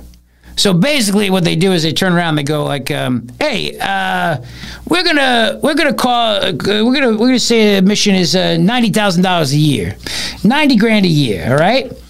And you're gonna pay that because if you don't want to come here, somebody else will." And then you turn around and go, "Okay." And it's the ultimate form of the mafia, basically. Because the government turns around, because they were on it too, they go, "Don't worry about it, we got you back. We're going to give you a loan for that $90,000 a year. Don't worry, it's all good." So the colleges spend more money on this kind of crap, knowing that they can raise their prices and the marketplace is not going to react because it's not a real marketplace. The government, whatever the cost is, will make sure there are loans to pay for it. And then when those loans come due, they're going to turn around and go, "You know what, on second thought, we think it's better if you don't have to pay these loans. I mean, after all, as long as you vote Democrat, as long as you're a good Democrat little voter, we're going to make you okay." Schools often report salaries for DEI staff, but not the cost of the projects they run or vice versa. Regardless, DEI administrators are extremely well paid. Virginia's top diversity official makes $391,000 a year. While at UVA, the head DEI honcho makes $375,000. Does that not want to make you bury your head in snow? Virginia Tech's top diversity officer makes $391,000. The University of Virginia's head DEI honcho makes nearly $375,000. I had to read it again just to make sure I wasn't wrong. From Alabama to Kentucky to Louisiana to Ohio to Utah and beyond, DEI administrators routinely make more than $200,000. The National Association of Diversity Officers in Higher Education brags that 84% of DEI officials make at least $100,000, while more than a third are pulling in $200,000 plus. What the hell are we doing wrong? Not that I could get that job as a white dude, but you know what I mean. A 2021 survey found the average public university employs 45 DEI staff. That fact alone indicates such schools are likely spending millions of dollars a year on politicized personnel. So at the same time they go, "Oh, college should be free." At the same time they go, "Oh, you shouldn't have any student loan debt." The salary of Virginia Tech's top diversity official alone would fund nearly 13 full-ride scholarships based on in-state tuition rates. At Utah State University, getting rid of the DEI czar would pay for 14.5 full rides. Utah? Why does Utah have a DEI? Come on, man. If the salaries and funding for all DEI staff and programs at all public universities were spent on scholarships, huge numbers of students could benefit. At the University of Michigan, 241 DEI staff are hawking resources that could pave the way for more than 1,700 students. With so much money at stake, universities could focus on giving more students a better education at an affordable price, but they like DEI. You know why they like DEI so much? You know why? They like it because it's the indoctrination that they all want. They love it. And they love it because in addition to brainwashing and indoctrinating your children, obviously, it also teaches them that America is a racist place, America is a horrible place, America is a place where everybody should atone. Let me give you an example. Over at the hideous place, The View, and I'm not going to hurt you with a lot of audio from this. I'm not going to hurt you, but there's a woman on The View named Sarah Haynes. Sarah Haynes was having this little chit chat and says, and she's white, obviously, it's important to make white kids feel bad in history class. It's important to make them feel bad in history class. Take a listen. Because what is supposed to be the very foundation of this country is that we are all equal. But what happens is when you've had privilege for so long, equality feels a lot like oppression. Right. What the hell? What does that even mean? What does that even mean? You've had privilege for so long. What? Huh? How about the privilege of making millions of dollars being a host on The View? How about that privilege? How about View host salary privilege? I think that's a nice privilege. Or how about the privilege of being a DEI officer at one of these schools around America? How about that privilege? Where you are privileged enough to be able to make hundreds of thousands of dollars a year telling everybody America's a racist, horrible place. And you're most likely a person of color and most likely a person who would qualify under all the DEI initiatives. So you sit there and make hundreds of thousands of dollars telling everybody what a horrible place America is. Let's keep going here. Yes, clap away, SEALs. There's more to it than that. Look, I think what it is that Black history and other things, banning books, has been weaponized for political purposes to drive people to the polls. There are no book bans. Because my poor little white kid is feeling bad because he's learning about slavery. That's ridiculous. Learning about history should not make anybody feel bad. We learn about history. It should make you feel bad. No, but it's important that it makes you feel bad. I don't think it should make you feel bad. Whoa. It should make you feel bad. Only if you're a Democrat. They were the party of slavery. And all five of these idiots on The View, they're all Democrats. Even Elisa Farah, whatever her name is, who was a Republican, she's Democrat. Come on. So they're all Democrats. How about you just say you should feel bad if you're a Democrat? This is the Democrat Party, is the party of slavery. You should feel bad. They won't say that, though, of course. So Sarah Haynes, with her white guilt, turns around and goes, no, it should make you feel bad. Why? None of the people learning about history did anything wrong. Why should my kids feel bad? They didn't do anything. Why should my kids feel guilty for something they didn't do? My kids didn't own slaves. My kids did. First of all, my children had nothing to do with any of this. Why should they feel bad learning about the history of America? Oh, because they should, because that's the only way to perpetuate the narrative that America is a place that's horrible, built on white supremacy, and we must achieve equity and knock down privilege by destroying capitalism and having a socialist utopia. That's why they have to feel bad. I don't think a white child that's had nothing to do with slavery should feel bad about slavery. I think we need to learn history so that we don't repeat the same mistakes about history. And today is MLK Day. And what's happening around this country with Black history, with banning books, is absolutely insane. And you've got, in the Republican primary right now, you've got Ron DeSantis. Nobody is banning books. Go ahead. To argue there is a positive side to slavery. You've got Nikki Haley, who can't even bring herself to utter the word slavery as the cause of the Civil War. She has black and you've friends. got Donald Trump, who wants to give Abraham Lincoln advice. You know, it's very difficult to listen to the cackling hens, but you get the point, right? I mean, you get the point. Why you have to hoist that guilt upon everybody? It is to perpetuate the narrative. Far-left organizations will train teachers to incorporate Palestinian narratives into the classroom, according to the Daily Wire. A pro-Palestinian group that previously downplayed Hamas's October 7th terrorist attacks against Israel will be training teachers in Oakland, California on Saturday to incorporate Palestinian history, narratives, and culture into K-12 classrooms.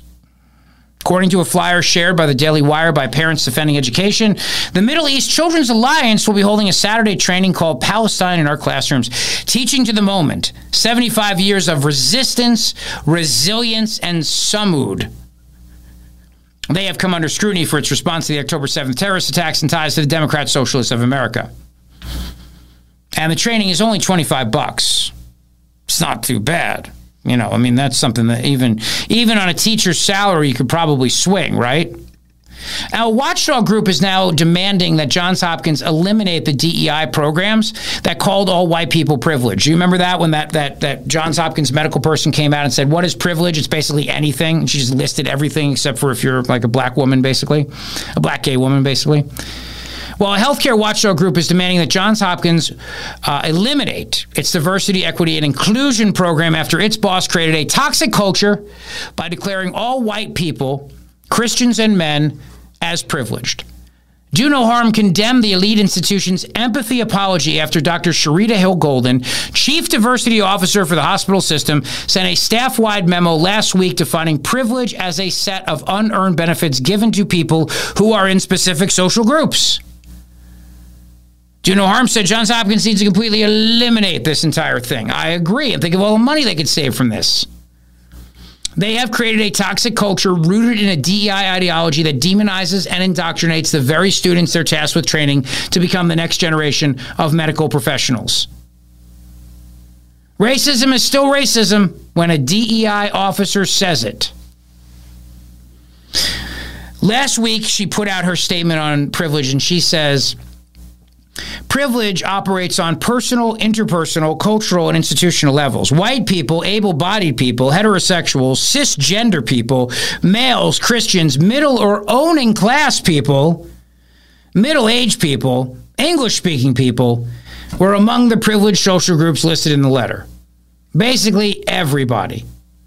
White people, able-bodied people, heterosexual, cisgender people, males, Christians, middle or owning class people, middle-aged people, English-speaking people. Privilege is characteristically invisible to people who have it. What about if you're making hundreds of thousands of dollars a year, like Dr. Sharita Hill-Golden, to put out this kind of nonsense? Do you think maybe to yourself, I don't know, maybe that's privilege? I'm just throwing it out there. What do I know? I'm just throwing it out there. I'm just saying maybe that's privilege. Maybe perhaps just a little bit of privilege. A little. You know, because at the end of the day, when you think about it, that's a whole lot of cash to just lecture people about how much privilege they have. That seems to me like a lot of privilege. And that money gets you some privilege. You know what I mean? Don't forget, February 7th is our event with Terry Hayes. International best-selling author Terry Hayes, The Year of the Locust. Get your tickets today by going to 1210wpht.com and get your tickets. Please do not wait. I want to see you there for that. He'll sign your book. We'll have a wonderful night together, a lot of fun. And don't forget as well, on Thursday, February 1st, Parks Casino for another of Joe Conklin's comedy nights with my buddy Joe Conklin, some great comedians. $20 gets you your ticket, your first drink for free, and a lot of fun, a lot of laughs. That's at 8 o'clock. ParksCasino.com/comedy. Gambling problem, call 1-800-GAMBLER. So 2 great events. And they're both quite affordable. Comedy night and then our book event with Terry Hayes. I'm really excited for Terry Hayes, too, because as I've been reading his book, to understand what these denied area access CIAs go through, and the threat of Iran and still radical Islamic terrorism, it's still out there. It has not gone away. And he brings it all home in such a gripping way. And The Year of the Pilgrim was a phenomenal book, or I Am Pilgrim, but The Year of the Locust, I mean, it's just, I can't put it down. I love it. And you're going to love chatting with him. He's got a lot to say. I mean, all the movies he worked on. So we'll have a great night, and I want you to do that, 1210wpht.com. And get your tickets today. Now listen, Dr. Mike Veneria is my friend and my dentist. Bridget went to see him just this week. I went to see him last week. Was it a week ago today? I was slurring my words. I will be in about an hour. Anyway, just kidding. Dr. Mike's a great guy. And you deserve a beautiful smile. You deserve the smile of your life, and that's what you'll get with Dr. Mike Veneria. With 2 offices to serve you in Cinnaminson and Woodbury, reach out to Dr. Mike today. Just go to veneriadental.com. VANARIA, veneriadental.com. He is my dentist, he's my friend, and he is the master of dental implants. So what are you waiting for? If you've had an estimate for complicated dental implants before, please reach out to Dr. Mike today for a second opinion. And when it comes to your smile, remember, it's worth it because every single person sees your smile. So it's worth it for you to have a beautiful smile, and I want you to have a beautiful smile. And I trust him. My whole family goes to him. Pediatric, general, cosmetic dentistry. It's all there with my buddy, Dr. Mike Veneria. veneriadental.com. VANARIA, veneriadental.com. The The Zeoli Show on your schedule from Talk Radio 1210 WPHT in the free Odyssey app. All right, as we continue along here on a snowy Friday night, excited? I'm just a quick side note, by the way. Today, woke up and made my world-famous short ribs in Barolo. Now, this is a Mario Batali recipe, and you know Mario Batali was canceled. But anyway, I still think Mario Batali's cookbook is I consider it to be my cooking Bible. I really do. His cookbook is fantastic. I highly recommend it. You should get it if you haven't. He's got a couple of them, but the one that I use the most is what's the name of it? It'll come to me. Hang on one second. And then I made homemade pasta too. Yeah, no, making homemade pasta is easy. Molto Italiano, right? Molto Italiano. How did I forget that? It's my cooking Bible. Homemade pasta is not complicated, and it tastes great. All you need is flour and eggs. That's it. Flour and eggs. And I made some nice pappardelle noodles, and I have them sitting out all day, drying. So it'll be nice and al dente. They go into the boiling water, and it takes about 3-4 minutes, and they're done. It's great. Delicious. With a little Barolo wine sauce and the short ribs. What I do with the short ribs is I buy them on the bone, and I salt and pepper them, sear them up real good, and they just simmer in that Barolo sauce all day until they fall off the bone, and they're just perfectly delicious. And you can tell I'm hungry. And then you drink about a bottle of wine with it per person, obviously, and it's a beautiful, beautiful thing. Anyway, here's a couple other points I wanted to mention to you. Nikki Haley still wants to ban TikTok, by the way. I'm really not okay with this. I don't like government bans. I know that China might be behind this, and I've said this before. If you want to ban government workers from using TikTok, I'm fine with that. That's okay. That's okay to do. But to ban American citizens who want to use TikTok, I have a problem with that. I don't like it. And as long as you're not a threat to the United States, in other words, as long as you're not, working for the government, I don't know how the government has a right to tell you can't use an app. I just have a fundamental problem with it. And the other issue is I hear the bandied about national security all the time, but how does some person who's not associated with the United States government making a TikTok video, how is that a threat to our national security any more than it is than buying crap on Amazon.com and helping enrich China's economy? So I'm not a fan of bans. I don't think bans work. I think these things go underground. The kids would use it even more. The kids would want to use the forbidden TikTok app. If a buddy of mine yesterday said, well, you'll agree one day when your kids get older, stop. But kids want to do stuff they can't do. So if that means then using an app that's underground, then they'll do it even more. Prohibition should teach us that lesson. That if you ban something, it's the same thing with speech. You ban speech and people want to seek out a way to hear it, and then it gives it credibility. So no, if you're working in the Pentagon, yeah, you should not be able to use TikTok. I agree 100%. And if you are somebody who's working in a state government, fine with me if the state wants to ban it. You're an employee. You don't have to work there. It's not your God-given right. But when we start getting into bans for American citizens, with the idea that somebody posting a TikTok video of their cat taking a shower, and that's going to somehow hurt our national security, that's an excuse for more big government is what it is. Because I think it's probably more dangerous to our national security to buy an electric car because that battery comes from China, and you're enriching China's economy. So, want to ban those? We could just ban commerce with China altogether. The problem is China owns a lot of our debt, so that's a very problematic issue. Anyway, here's what Haley said yesterday. We should vet and shut down ideas that we deem harmful. You floated the idea of social media companies verifying all users by name, and one of your opponents, Governor DeSantis, has sanctioned pro-Palestine student groups on public university campuses in the state of Florida. So my question is, will you commit to being principled on free speech, meaning supporting even that speech that you disagree with? And if yes, what's your plan to do that? So I will always fight for freedom of speech. What I was referring to when it comes to our tech companies is there is a responsibility that our social media companies have What I think they should do is they should show us their algorithms. They should be completely transparent so that you know why they push what they push, why you see what This is a flip-flop. what you This see, is not all what of she that. said. That's a business transparency situation. When it comes to disclosing who you are, I'm not saying that Americans have to disclose their name. Yes, you What did. I'm saying Yes, is you have did. millions of foreign bots where there are no people behind them. When I was at the United Nations, Russia, China, and Iran knew and said it was the cheapest form of warfare. There are millions of bots that are Okay, bots are one thing, but that's not what she said. Let's just be clear, that's not what Nikki Haley said. Look, you want to flip-flop, you want to walk it back, then own it and be like, you know what, I really shouldn't have said it that way. I was wrong to say it that way. But this is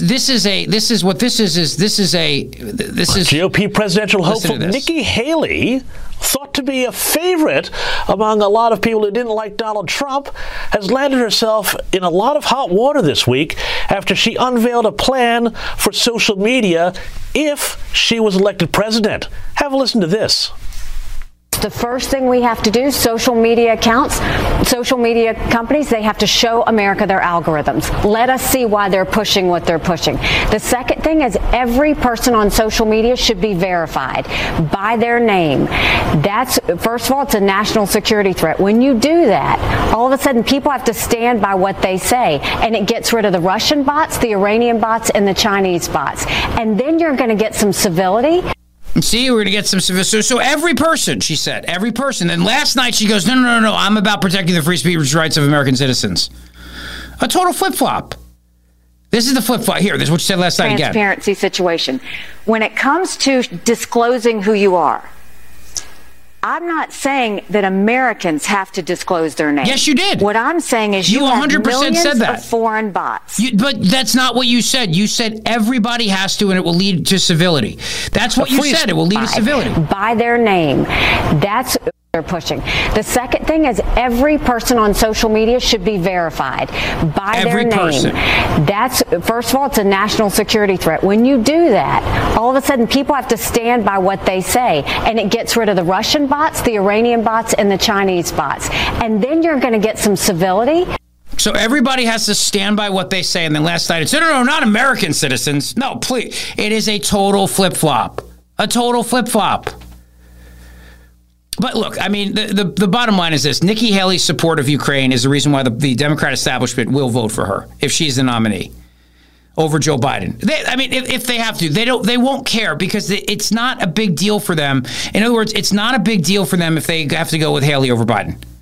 They still get to keep their war. They still get to get their war, and that's okay. So this is where I disagree with Trump.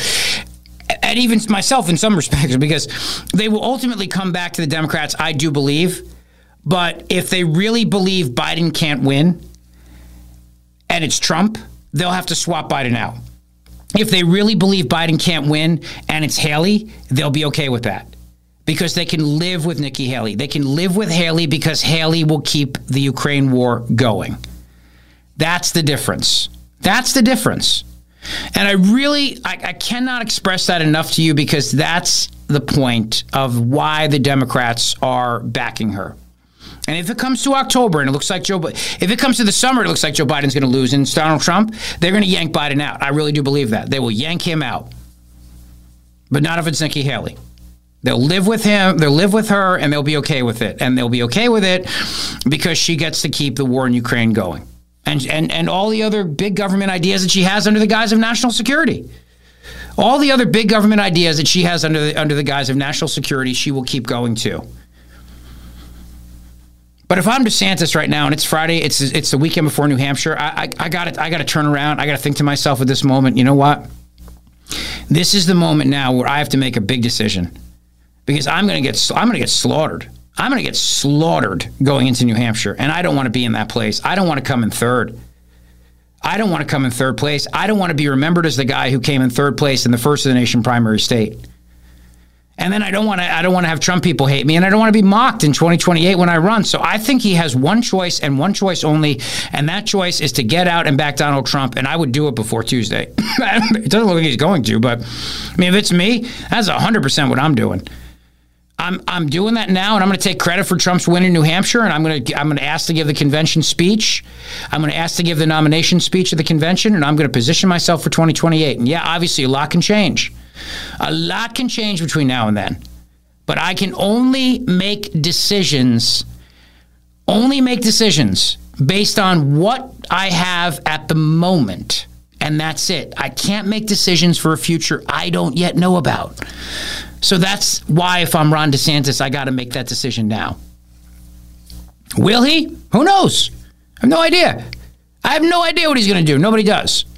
But the one thing I can tell you is that if he stays in this race, he comes in third place, it's going to be ugly. He's going to get out anyway. And you just have to ask yourself, why? What did you gain from this? What did you gain? What was it about? How did it help you? All you did was make your life harder for your political future.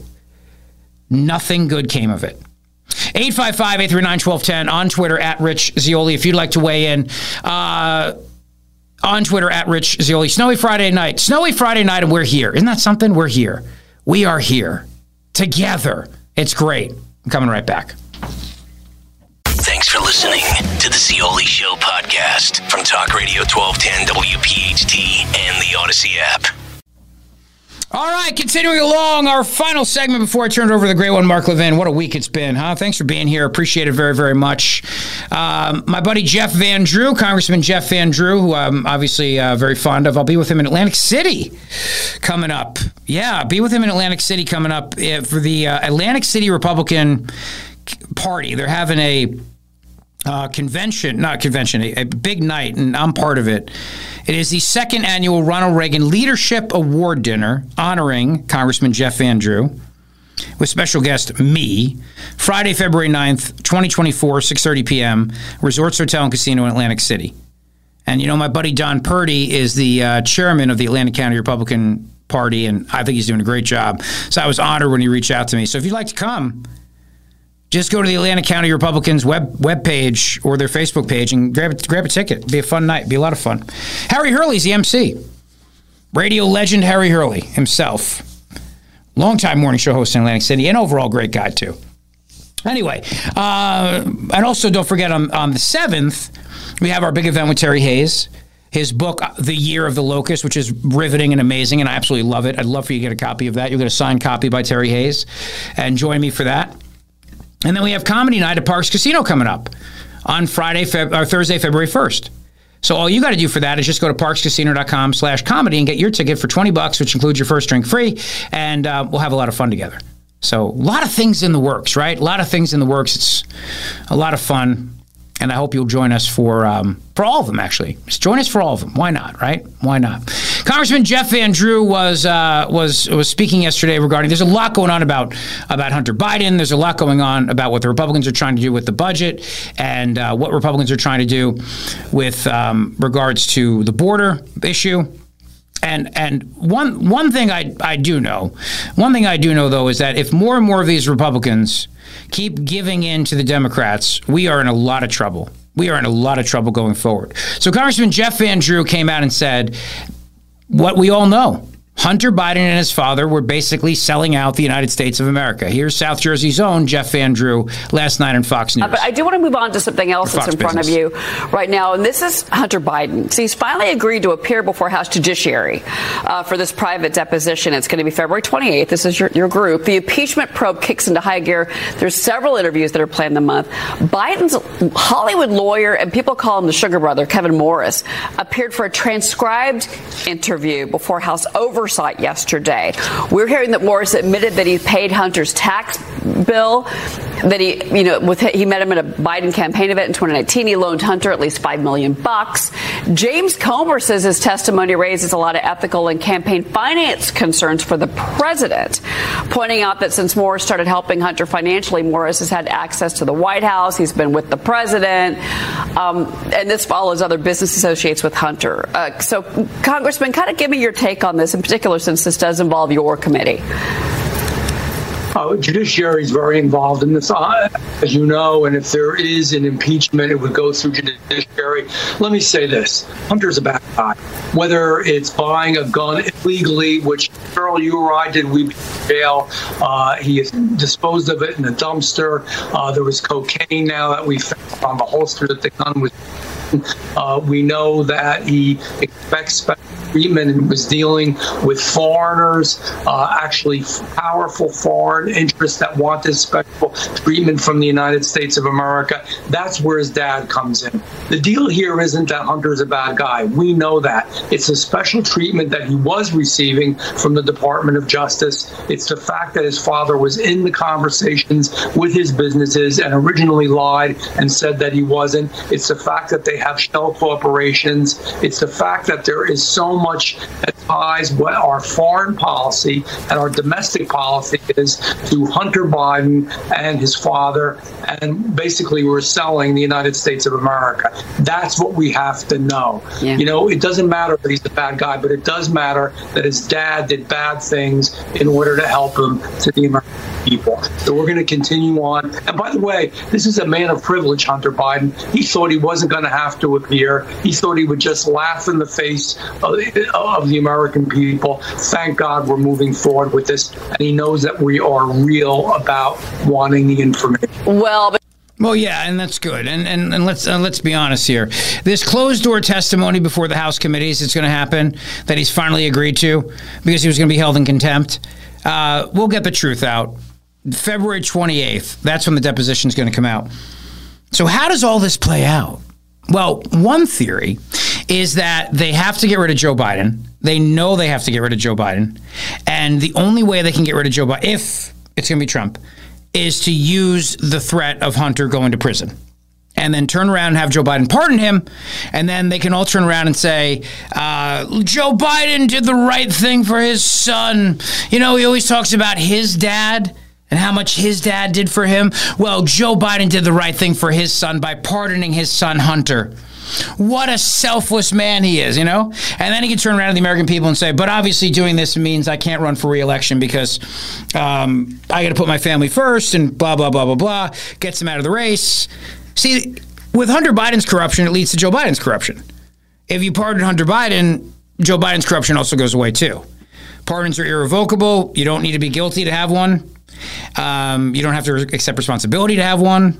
You just have to simply get it from the president. It's absolute. And the statute of limitations involving other Bidens is well over. So the bottom line is the Biden crime family gets away with it.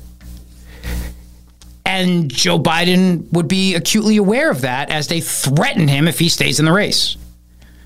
If it's Nikki Haley and it's not going to be, then it doesn't matter because they'll be fine with her. If it's Donald Trump, and it's going to be, they have to get Joe Biden out. They can't risk losing to Trump. They just can't. And Biden doesn't even know what the hell he's talking about. Biden doesn't even know what the hell he's talking about here. As he talks about, just listen to this real quick here. Hang on a second here. Now, my predecessors like to say, America is a failing nation. In my face, bless me, Father, for his sin. I mean, come on. A failing nation. And by the way, did you hear he wants to see the stock market crash? Because he does not want it now. We're doing well. He acknowledging by that we're doing pretty damn well economically and getting better. He wants to see the stock market crash. You know why? He doesn't want to be the next Herbert Hoover. He doesn't want to see the stock market crash, you idiot. It's not what he said. He didn't say that in that sense. You know that and I know that. And this is another lie that Biden's going to tell. Ready? Listen to this lie. Get ready for it. Get ready. As I told him, he's already Hoover. He's the only president to be president for 4 years and lose jobs, not gain any jobs. Come on, man. Come on, man. What do we have in 2020? Come on, man. We had a pandemic, a global pandemic, which, you know, if you want to think to yourself that maybe China released the virus from the lab on purpose because China wanted to hurt Donald Trump. Well, that's why we lost all those jobs. We lost jobs because of COVID, and then the jobs came back when the pandemic closures, lockdowns, and restrictions were lifted. We lost jobs because people like Tom Wolfe decided what businesses were essential and which businesses weren't. We lost jobs because people like Phil Murphy said, yeah, you can go to the convenience store and get a pack of smokes, but you can't go to the gym. We did lose jobs because of COVID. But we also had a way for companies to be able to bring those jobs back, and they did when it was over. So it's another lie that Biden's telling. We shall see what the weekend brings. All right, listen, have a great rest of your night tonight. The great one, Mark Levin, is up next. Remember, we got some great events coming up. February 7th with Terry Hayes. Just go to 1210wpht.com and get your tickets to join us for that. Please, you'll have a wonderful time. Get a signed copy of his book. And Parks Casino on Thursday, February 1st. $20 gets you your ticket, your first drink, and comedy night as well. So 2 great events coming up before you know it.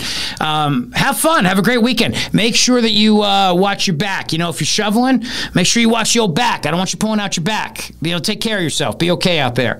And don't forget something this weekend. As you don't watch the Sunday shows, I will be watching the Sunday shows for you. Remember that as the corporate media embraces Nikki Haley more and more each and every day, the reason why they're doing that is twofold. It's either because it's easier for them to turn around and defeat a moderate, quote-unquote, moderate, reasonable Republican, or number 2, they're doing it because the establishment knows that if it's Nikki Haley versus Obama versus Biden, they can live with that. They can live with it. Don't forget it. Oh, did I just say Obama? Like as in Michelle Obama? No, that can't happen, right? There's no way they would do that. There's no way they would do that. There's no way they would make that switch, would they? At the convention? And one thing I know is this. If Donald Trump is going to be the nominee, and I do believe Donald Trump's going to be the nominee, do not discount a thing. Have a great weekend. Rich Zeoli, weekday afternoons 3 to 7. Talk Radio 1210, WPHT, and on the free Odyssey app. T-Mobile has invested billions to light up America's largest 5G network, from big cities to small towns, including right here in yours. And great coverage is just the beginning. Right now, families and small businesses can save up to 20% versus AT&T and Verizon when they switch. Visit your local T-Mobile store today.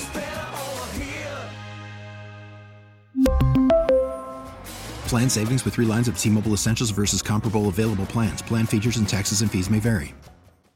Now, with the MLB app, you can get baseball your way. Pick your favorite team, your favorite players, and get customized highlights, stories, and breaking news right on your home feed. Follow the action with Game 10, where 3D replays add another dimension. Plus, notifications can keep you connected to every pitch, every hit, every game. The MLB app. Baseball your way. Download it now for free from the App Store or Google Play. Blackout and other restrictions apply. Major League Baseball trademarks used with permission.